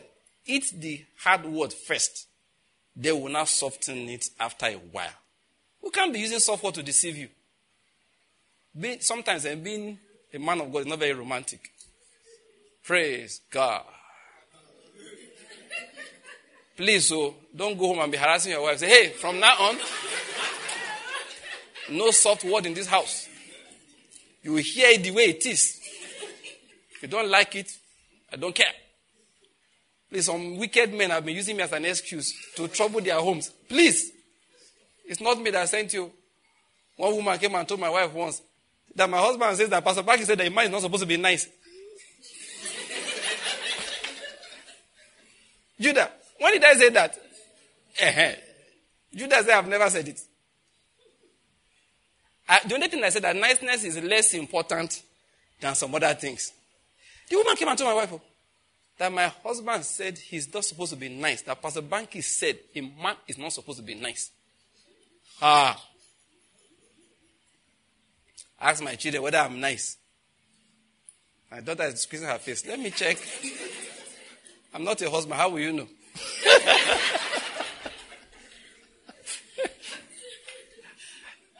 The Lord is good.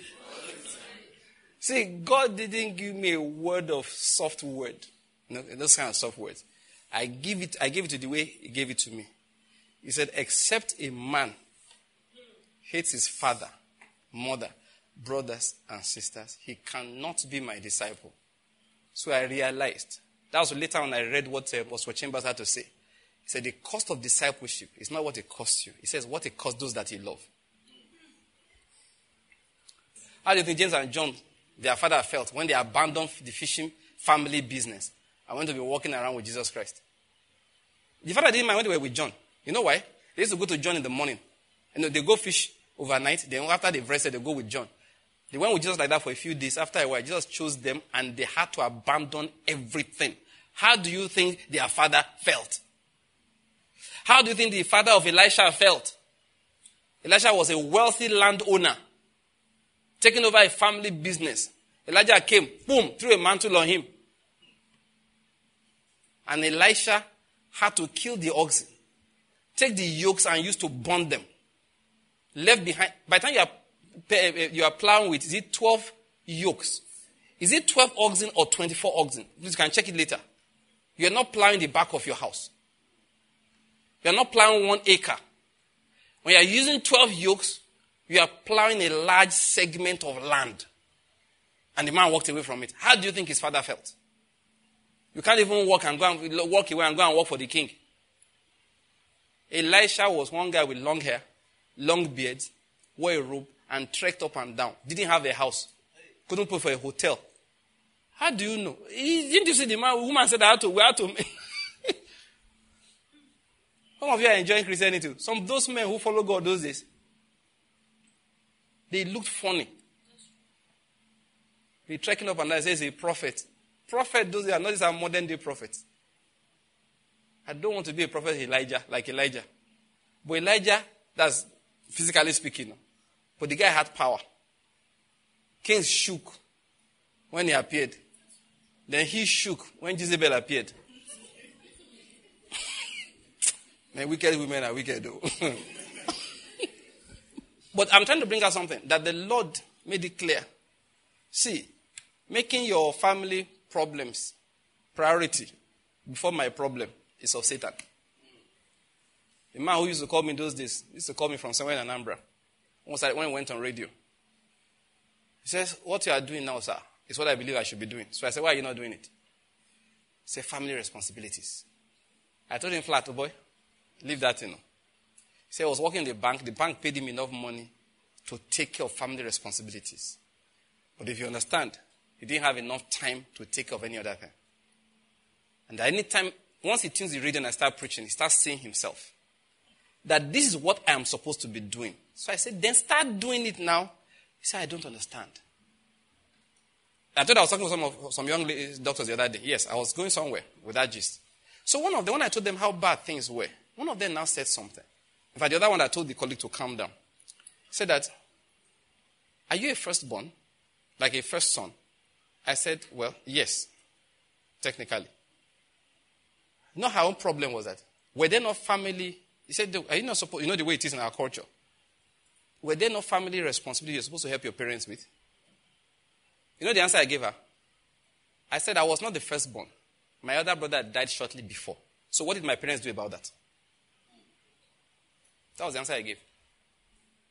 I said, no, I wasn't a first son. I ascended the position after I lost the older one died.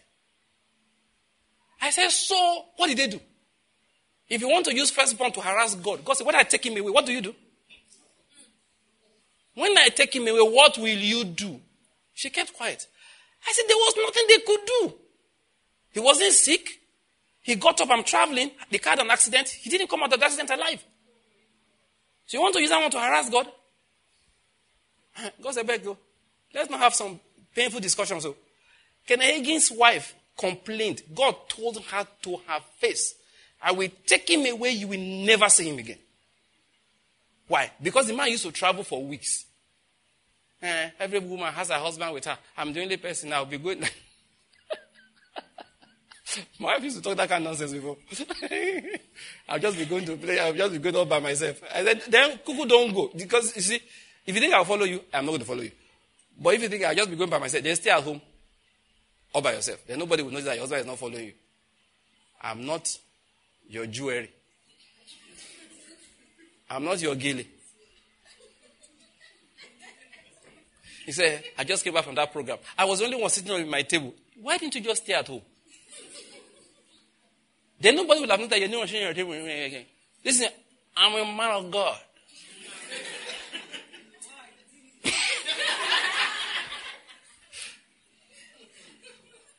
Kennedy's wife used to grumble like that. And then one day she was in the kitchen. She just heard somebody say, I could take him away and you would never see him again. So she turned, who's there? Check the house. There was nobody there. My mind is playing tricks on me. Another day she was walking, she suddenly heard it again. I could take him away and you would never see him again.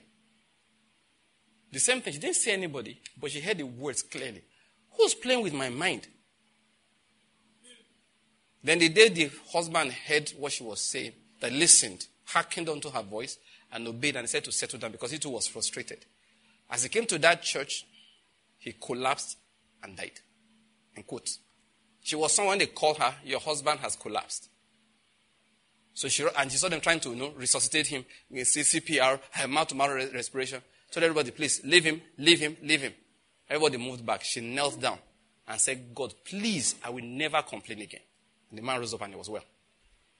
She understood what happened. It's in the book of Exodus chapter 4. Moses almost lost his life for that same reason. So let's be careful because I want to read out some things that are most important to us. Don't use all that things. So that young lady was saying, you didn't have family responsibility. How did you mind? I didn't give her an explanation. This was what I did. I just said, hey, okay, listen. I wasn't teaching them spiritual things, so I couldn't say all of these things. But I just said to her simply, I lost an elder brother around that time. And my parents you're talking about couldn't bring him back to life. So they had better be happy I remained alive. If only to say that my son is there, that's good enough. But of course, as time passed, I thank God for the little I was able to, do for them. One day I went over for Christmas. My wife and I, it was the year after we got to Enugu. Christmas time. It was a car I drove down. I gave my father the keys. Yeah. I tell him, anything you want, don't worry. Just don't come and harass me that you come and build the house and it's the only one who will fight over. But any other thing, just ask. I do it. If I try to serve your will and you lost me 5 years after that period, what will you say? What I'm saying is that many times the will of man, the will of our society, is a thing that pulls us away from the will of God. You can never satisfy your people first. God takes offense at that. Said it the other time. After I married, I understood the meaning of the word jealousy. That God is a jealous God. That it's offensive to a man that his wife will wear clothes he doesn't like because people outside like it. Love it, I hope you are hearing it. You sew all kinds of styles. You look at yourself in the mirror, you like it. Your husband doesn't like it. Then as soon as you step out, Pastor come, they say, love it, you're looking nice. Say, thank you, sir. Maybe next time I'll come. Love it, you're looking very nice. Thank you, sir. You look at your husband and say, you know no book. You have just sinned. It's a sin. You have just told your husband that Pastor Okemte's opinion and Pastor Banky's opinion is more important in your appearance than your husband's own. And that's iniquity. Some people don't understand some things. Your wife is a glory of the pastor. Is the glory of who? Many times we are trying to serve the will of man. I was telling you, that's when I learned jealousy. God is a jealous God. If God say go to A, say, Lord, please, I'll go to A, but let me go to B first so that my father will not be unhappy. So God says, okay, you don't want your father to be unhappy, but I can be unhappy. This is how you address God. Say, Lord, I will go to A. My father wants me to go to B and he will be sad. Please, can you take care of him for me? God said, now you have sense. Now your brain is working. Then you head for that A and you pray for your father. The heartbreak will not kill him. The will of man is what takes us away from these simple 4 things that should make up our spirit. It's not hard. I'm not bringing one fantastic revelation. Number 1, what am I pursuing in life?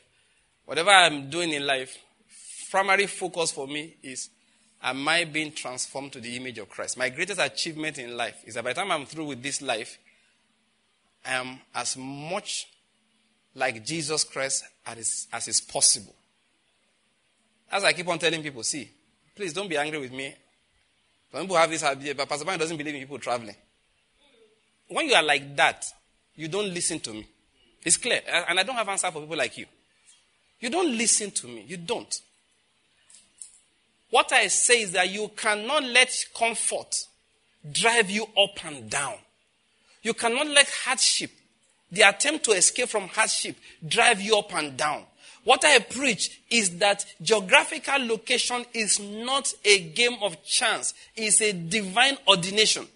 It's divine arrangement.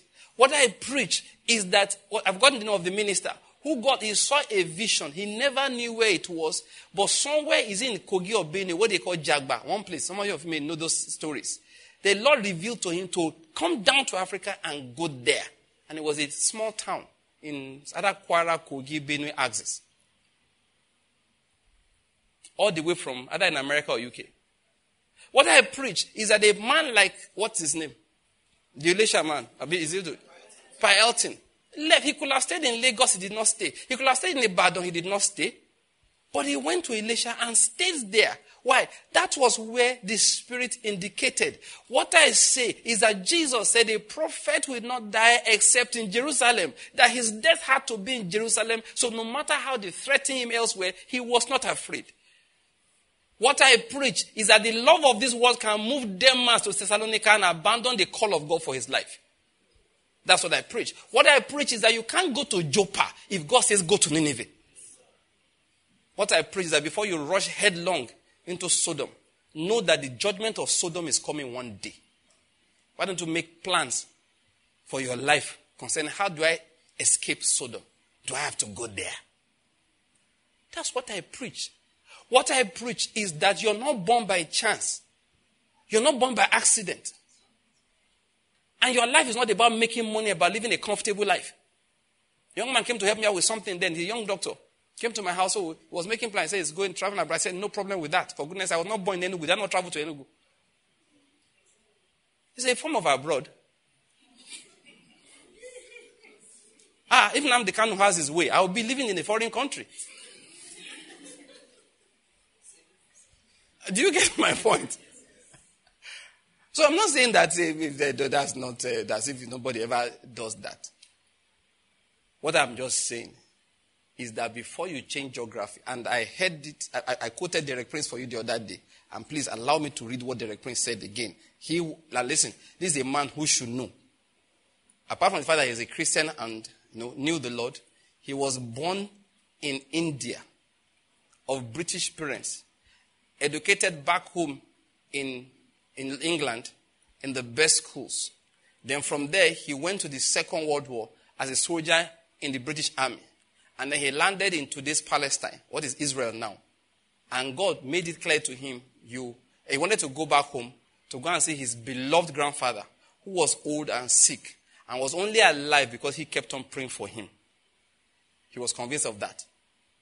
And the Spirit told him clearly that you have just one chance. You can take that ticket, board the boat, and go back to England. Or you can wait in Jerusalem until you get further instructions. Now I'm adding my own words now, the last sentence I made. And he waited, and to his pain, his grandfather died without seeing him. And the first wife God told him to marry, clearly, was 25 years older than him. And who had adopted about 7 children. And God, you think you are the only one God is thinking about? Why do you think like that? I reasoned about it. God was not, the prince, see, God said, I want to take care of my daughter, so go and help me. Many of us think we are the only ones God is thinking of.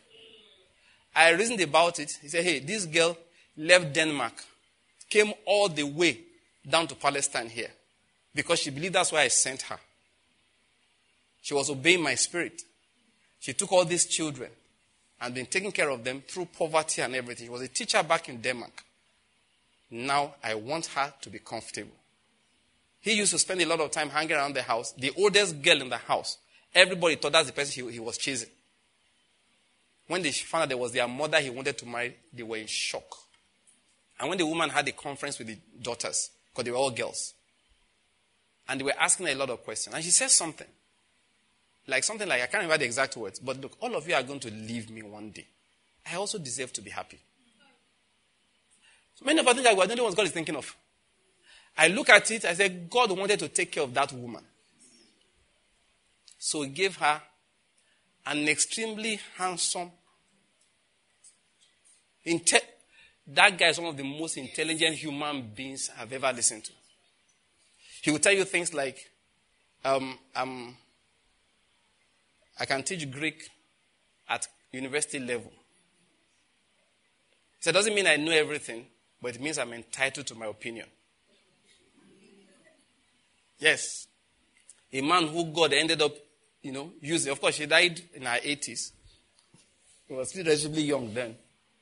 Well, I think he was 60-something when the woman died. Do you understand? But he will tell you that she lived the latter part of her life in extreme comfort. So she lived in the best house she had ever seen when they were living, I think, in Florida. I looked at it later. I said, oh, it wasn't the Prince God was concerned about. It was this woman. He gave the girls a father. That's what I preach. That your life is not yours to just make any decision you like concerning. And you bring it to him to stamp it. The fact that God is blessing you and you're obeying God it doesn't mean you will have everything you want, materially speaking. That's what I preach. That you learn to endure hardship as a true soldier of Christ. That's what I preach. Hardness is not enough reason to abandon your duty post. That's what I preach. Please don't misquote me. Quote me fully. A young man came to see me that day. And I asked him, he says about to leave the country. I asked him a simple question. Why? It's just a simple. I wasn't angry. Why should I be angry? Am I your father? I just said, why? He said, I believe that I should get the best in life. And I told him, that is where you and I are different. I said, I was created to give the best in life. I told him flat. I said, I believe wherever I go, I should give my best in this life. I was telling my wife the other day, yesterday and over the last few days, do you know how many times people have come to me, held me and said, thank you? Do you know how many times? What did Paul say? Even though I'm being poured out as a drink offering, as long as in the sacrifice of your face, it's on the sacrifice of your face, he said, I'm satisfied. I was listening to one clip from, it was Kingdom World Radio. One of the things you guys put together as those stuff. It was a clip by Derek Prince, from Derek Prince, because it was played yesterday as we were going home, my kids and I were in the car, just listening to Kingdom World Radio.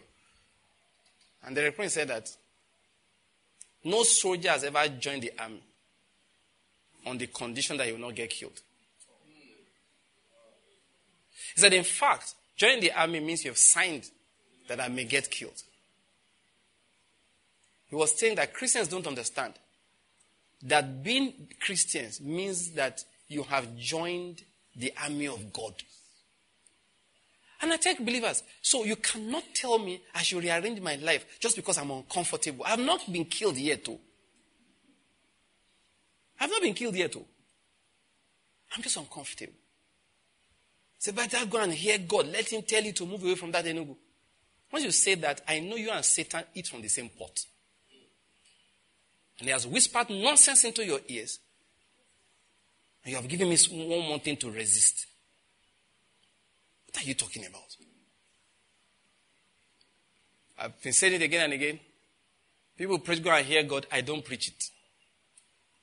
Not because God doesn't speak to people, but just like my friend Pastor Courage says, people hear what they want to hear. I say go and learn the truths about life. Go and learn what I call the wisdom of God. Go and learn the wisdom of God. Go and learn it. What is the wisdom of God? A man's life does not consist in the abundance of things which he possesses. What is the wisdom of God? I've been created to be a blessing. I just talked about Derek Prince now. It's an example. What's the wisdom of God? The man sacrificed too. He said at the age of 40, I had no money, no house, no bank account, and most importantly, no plan. People are saying that if you don't have a house, you don't have land at the age of 40, you have to go and pray. Nonsense. The man said at the age of 40, he had this wife and he had children These adopted girls, 7 of them, because they adopted the 8th one when he came to come and work in Kenya. His last, well, not maybe, that's not the smaller, but the last one of those girls was a little girl given to him when he was in Kenya. Very black girl, African girl. He said, and they were all, the other 7 were there then with this woman. And he said, I had no money. I had no house. I did not have a bank account. And most importantly, I had no plan. This was after they left Palestine when war broke out. That's when they left. They came back to UK, came back to London. And in London, they had to separate the family. Those of you know London. Where you won't see one house who will carry 10 people. So the family was separated here and there. 2 of you stay with one auntie, stay with one.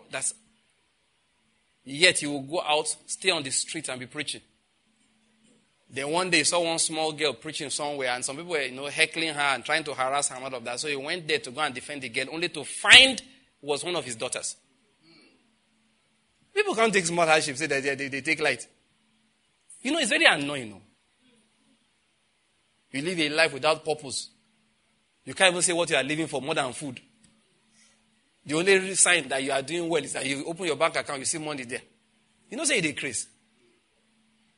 So just the money you see, that's a sign you are doing well in life. You are not normal. Like one brother said, if I was in Nigeria, do you think I'll have this kind of house? Who cares? Who cares? One clown came here one day. When we were in the farmers, I said, after 10 years in ministry, I can't be in a place like this. I said, you're a fool. Where was Paul after 10 years in ministry? You can't be in a place like this. At that time, Kingdom was broadcasting on 15 radio stations nationwide. You think money is our problem? You think if I wanted to build a bungalow and be sitting and say I'm the pastor of a bungalow church, you think I can't do that? It's just I take my joy in something different. Preaching on the platform of Kingdom was in the year 2003. 20 years this year. I can give you almost every message I've ever preached minus 2 or 3. I'm not talking about 2 messages a year.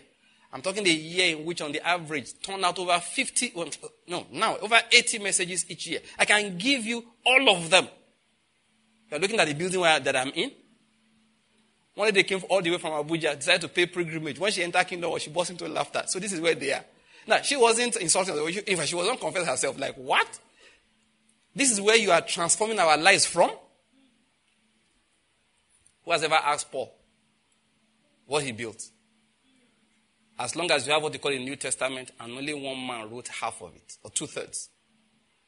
You want to know what Paul wrote? Read your Bible.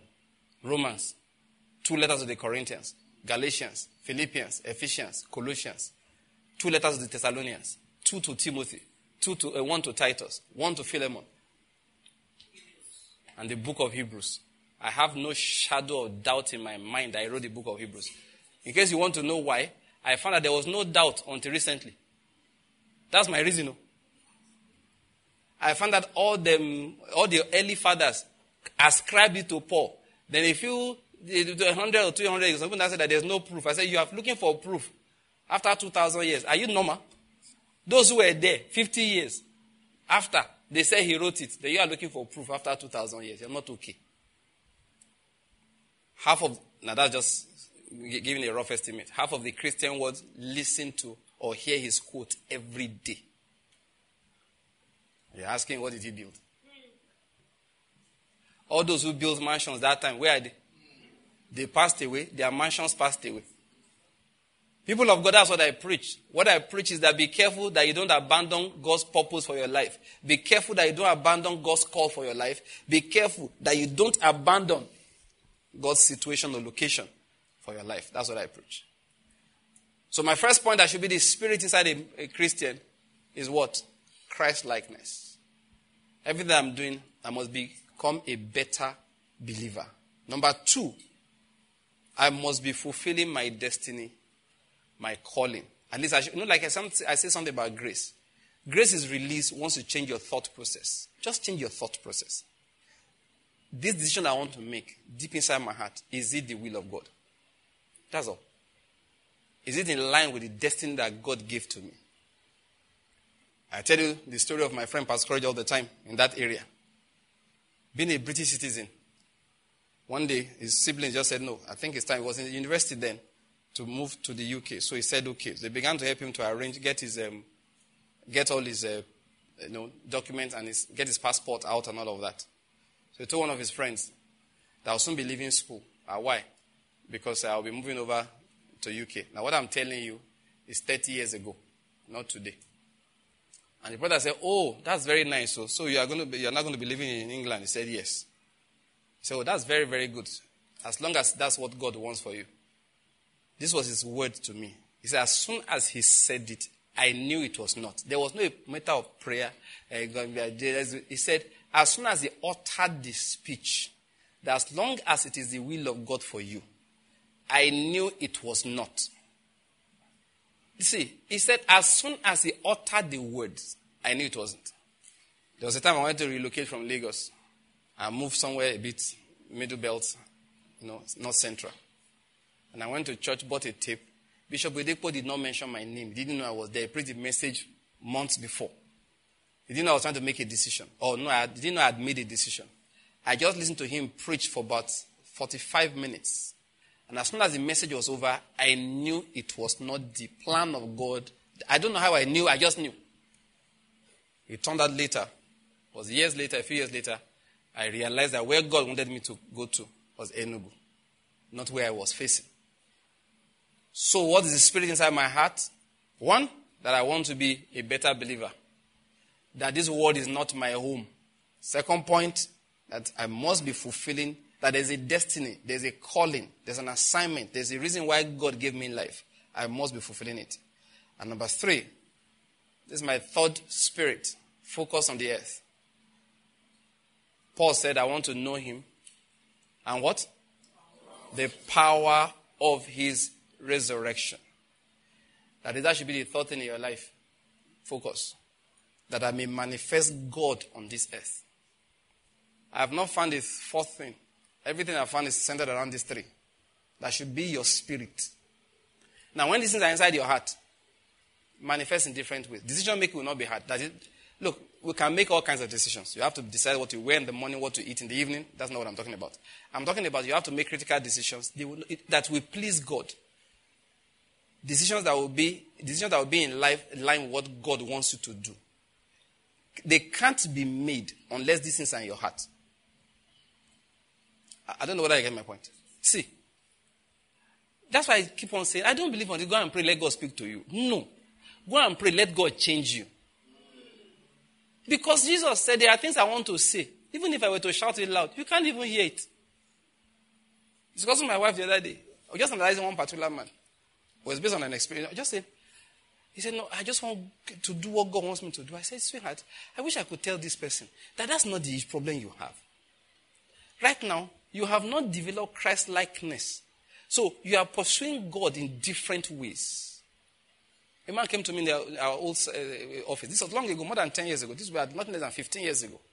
Then I could see everybody that wanted to see me. Not now. Now, I'll bounce you nicely. There are many men around me who you have to talk to first. Just to give me peace of mind, that's it. The people I talk to are only people I know well. I know, we can talk. But just come from outside, I don't know you. Those days I could allow it. Because I think that was the day I saw him. He told me the story of his life. How he was frustrated. What was frustrating him? He just realized that he wasn't doing that which was pleasing to God. How did he know? I don't know. He said he has worked in church. He has worked. He's a worker. He's a star worker. And that he says, sir, I've even gone to Bible school.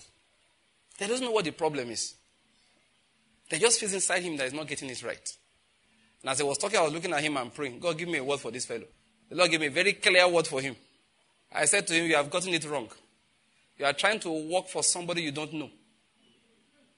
I said, resign from working in church. That's not what you need. Nobody needs you to work. God doesn't want you to work. He said, you don't know anything. You don't know me. You just want to work for me. You want to satisfy your conscience that I have worked. I told him, go and resign from all the work you are doing. Don't go do any work again. Look for a church where you can just go sit down and learn the word. Learn about Christ. Learn about God. Learn scriptures. Become a better Christian in your heart and spirit. Not running up and down trying to achieve something. You want to go to heaven and hold the 10 souls you want for God. You ain't holding nobody. I hope you're getting my point. You are going all by yourself. How can you hold 10 souls when you are going at different times? Some of the souls you want, they went ahead of you. Some will come 20 years after you. How do you hold them? And then they are holding others. This is not a pyramid scheme. Network marketing. I want network God for heaven. That's what they are trying to do. I said, no, that is not what you need. And that was the answer of the Spirit I gave him that. And of course, as I saw it in his face that I gave him the answer he required at that time. What am I saying? See, people of God, these are the things that should be central in our hearts. Once they are there, you know what? Doing the right thing becomes easy. Some temptations some people have, I don't have them. And I thank God for it too. Some temptations are, should I go for here and go and look for money? You know why I don't have it? It's not because my wife can tell you. The way God marks me. One man told me this story, a preacher. His friends arranged, because maybe he wasn't doing very well financially in Nigeria and all of that. And he has friends abroad, South Africa specifically, where he had a lot of his friends. So they arranged for him to move to South Africa and come and start doing ministry there. So he packed from Nigeria, arranged his things in order, and went to South Africa. And the day he arrived, he checked into the other apartment they had ready for him, and he fell asleep. The day he arrived. And he had a vision. And in the vision, he saw one Nigerian man of God, a very senior man of God, a name that we all know. But let me not bother to mention it because the man is not involved. God just used that. And the man was on a big motorbike. And the man rode to where he was and stopped. And said, what are you doing here? I told that God asked these questions. God asked him, what are you doing here? He said, what are you doing here? There's a lot of work to do back home. Come on, get back home. And the man rode away. And he woke up. He boarded the next plane. All the arrangements his friends had made, he said, guys, I don't want that. He boarded the next plane and went back home. He said, that's why I don't have some temptations that some people have. The man said he went back home. So that, what I'm trying to say is that, I recognize it. So I just know that they will ask me, what are you doing here? And I don't want trouble. You know, when I say I don't want trouble, I don't want to say, Lord, I'm hungry. That's why I came. Say, why did you not ask me for food? Then you know what you want to tell God? You want to get into trouble? I asked you, you didn't bring it. Insult. Never accuse God. You know, one thing you must never do is accuse God. Let me add that one for you. If I've never told you, don't accuse God. What did I say? Never claim you did right, he did wrong. Please, I beg you. Never. Never claim you did right, but he did wrong. All these troubles I'm having is because I married the person you say I should marry. Never. Did you hear what I said? Yes, sir. I can't remember ever saying this. Maybe I have, but I can't remember. But let me say to everybody listening, never accuse God. You know, Job was very wise in that one. When the thing pained Job, he began to abuse the day when they born. Did you get my point? The thing pained Job. Wanted to say, God, this thing you did is not good. He says, I can't say it. He said, 1st of January, you are a useless day. Say, who was that man that went and told my father his wife had delivered? May God punish you. Yeah. But he avoided God. He said, I don't want trouble. I'm begging you, don't ever accuse God. One man those days, a contemporary of Chris Okotie, he said, Jesus ruined my life.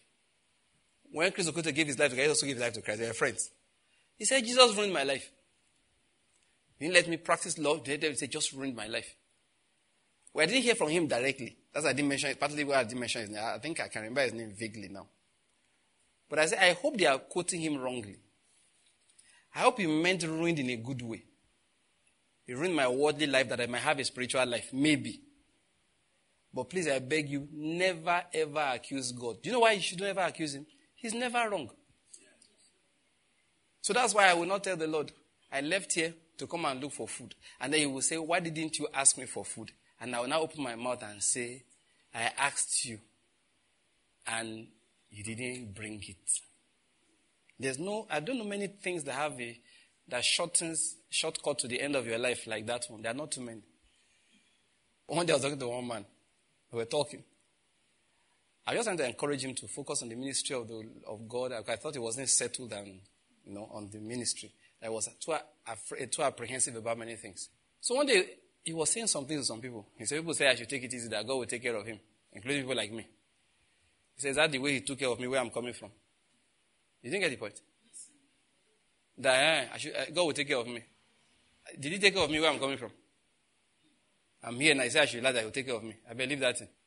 So now I wonder that, is that supposed to be a joke? There's a way we behave with God. Even if you are feeling like that, don't say it. At least your sin is in half. Because what you think is one sin, what you say is a confirmation and stamping of the sin. I say, people get boldness. So. Never accuse God. Though. Don't say, because I obeyed, look at the trouble I'm in now. You know what you do? Thank you for the power to obey you. Thank you for trouble. Lord, this trouble is good. It's for my own good. Thank you. You know why? Because it is true. And indeed, he never fails. He never does what is wrong. You ascribe righteousness, Moses said, to your maker. That's just the way it is. I hope you're getting my point. Yes. What have I said today? I want to summarize everything there. This is the spirit that must be in your heart. Then you will hear God and hear God clearly.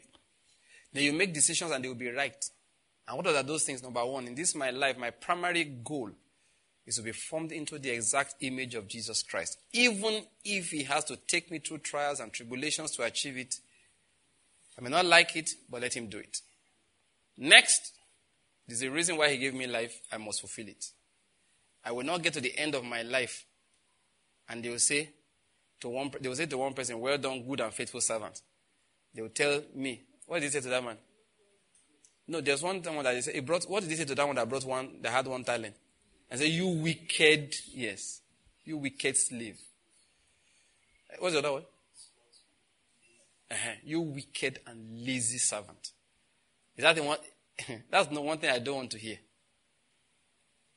I pray to the Lord that, because there's no book I'm writing that he did not ordain. That's what I believe. I pray that every book he ordained I will write. Every sermon he said I should preach, I will preach it. Every language he said I should preach it in. If you say, Frankie, this one we are preaching in English is not. Let's start preaching in Portuguese. I will pray for grace to learn Portuguese. But I don't want to get to the end of the day and now say, Frankie, you try. It was good. They're not good people. They enjoyed you. We did some things. But I wanted you to actually move over and preach in Swahili. But fear did not agree. Your fear, you were afraid of going to Kenya. That they don't like Nigerians in South Africa. You were afraid to go to East Africa. You know, that kind of thing. But don't worry, it's okay. You try for where you did. No one hear that, Because it's a banky. Go and start this ministry in Kenya. I will so leave you guys in Enugu. You wouldn't believe it. I will even kidnap everybody. Israel. The 2nd Israel. Felix. I just say, guys, let's just travel. You'll be happy to travel. Don't be me go buy tickets. We'll go buy and after that I kidnap their passport. Throw it away. Say, Pastor, what is going on? Let's send ticket to your wife and children. Maybe they come to. As if that's what God's plan. What I'm trying to say is that. But for me, it's so strong in my heart that God, everything you say I should do, I must do. Where you say I should be, you must find me there. God knew where Adam was when he was shouting, where are you? Why was he shouting? He said, no, I will go to where I kept you, not where you kept yourself. Did you hear what I said? Yes. That's what God does. He said, I know where Adam was. I was saying, Adam, where are you? You think I don't have eyes? I can see through every tree. I can see through the core of the earth. I'm on one side, I see direct. God was in Africa, I was in Australia. Directly.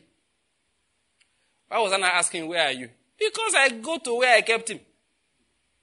And third, please add this on to your drive in life. This is my life. God, I must see God. Like David said, in the land of the living. You know what that means? It means to see God. In his power. Paul said, I want to know him and what? The power of his resurrection. Let me pray. God will multiply food for somebody. Amen. Literally, that is literal. God will multiply food for you. Amen. God will open somebody's womb. Amen. That is the one that doctors say, I can't. God said, fine, that's the way I like it. I like that I can't. So that when it is done, you will know I did it. I read the testimony of one woman. I read her story last week. 2 days ago. And you know what happened? This woman went for a meeting. Someone was preaching about the power of God. She had a very bad heart. Very bad heart. In fact, that family, they suffered. One of the children, they gave the child glasses. The child fell down, pushed his glasses into his eye. And because it was a child, instead of just, he could get rubber in. Went blind in that eye. The other child they had, let me not talk about the other one. Also very painful. But she had a very bad heart, working badly. Then she went for a meeting. And the preacher was preaching about the power of God to heal. The power of God to heal. And then she felt a warmth inside her, as if that power had touched her. But nobody had told her that it touched her.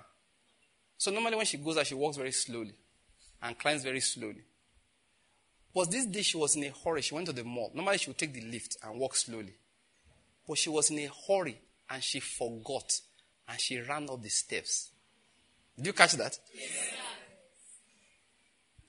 The Holy Spirit just arranged. She ran up the steps. Then when she got up there, I forgot to take the lift. They noticed that she was not short of breath. Whoa. That power was really the one the man was talking about. Then she went to the doctor. She had an appointment with the doctor. Went to see the doctor next. Don't cry. The doctor tested her and said, the heart was enlarged. The doctor checked it. This heart looks normal. This size is normal. The doctor checked everything. But this heart is just good. Looked at her and said, what happened? And she said, nothing. And she got back home. She was sick again. Took her, I think, the next 5 years before God restored her healing. She had to travel to America to a Catherine Kuhlman meeting. And when she got healed, she said, I had learned my lesson the hard way. Her heart was perfectly normal. When she was going back home, she was misbehaving on the street. Her son said, Mommy, calm down. Calm down. Calm down. The last time I calmed down, do you know what happened? He said, by the way, that boy, that the eye was dead totally, but at that meeting, he started seeing colors. He started seeing shades, color. The eye began to recover bit by bit. Well, when I read that story, I said, Lord, you know what? We love you. But we're not following John the Baptist, we're following Jesus Christ. Did you hear what I said? Yes, sir. Are you a disciple of John? Yes, sir. You're a disciple of who? Jesus Christ. Thank you. So I said, Jesus, don't leave us the way John left them. You, John the Baptist did what? No mighty work. You, God anointed you with the Holy Spirit and with power. And you went around doing good and healing how many? All. How many? All. Does that include me? Yes, sir. Does that include you? Yes, sir. So just put it up and say, Lord, I want to manifest experience, and manifest your power in this my life. I am not a disciple of John. I'm a disciple of Jesus Christ. That's the thought that should be driving you. They say everywhere is dangerous. Then the God of protection will keep me. Say the land is dry. Say Isaac sowed in that land. These things were recorded for my learning. Living in these last days, it was recorded for my learning. Say, Lord, manifest your power in my life. That's the thought-driving thing that must drive every believer in Christ Jesus. That the power of God will be manifested in your life.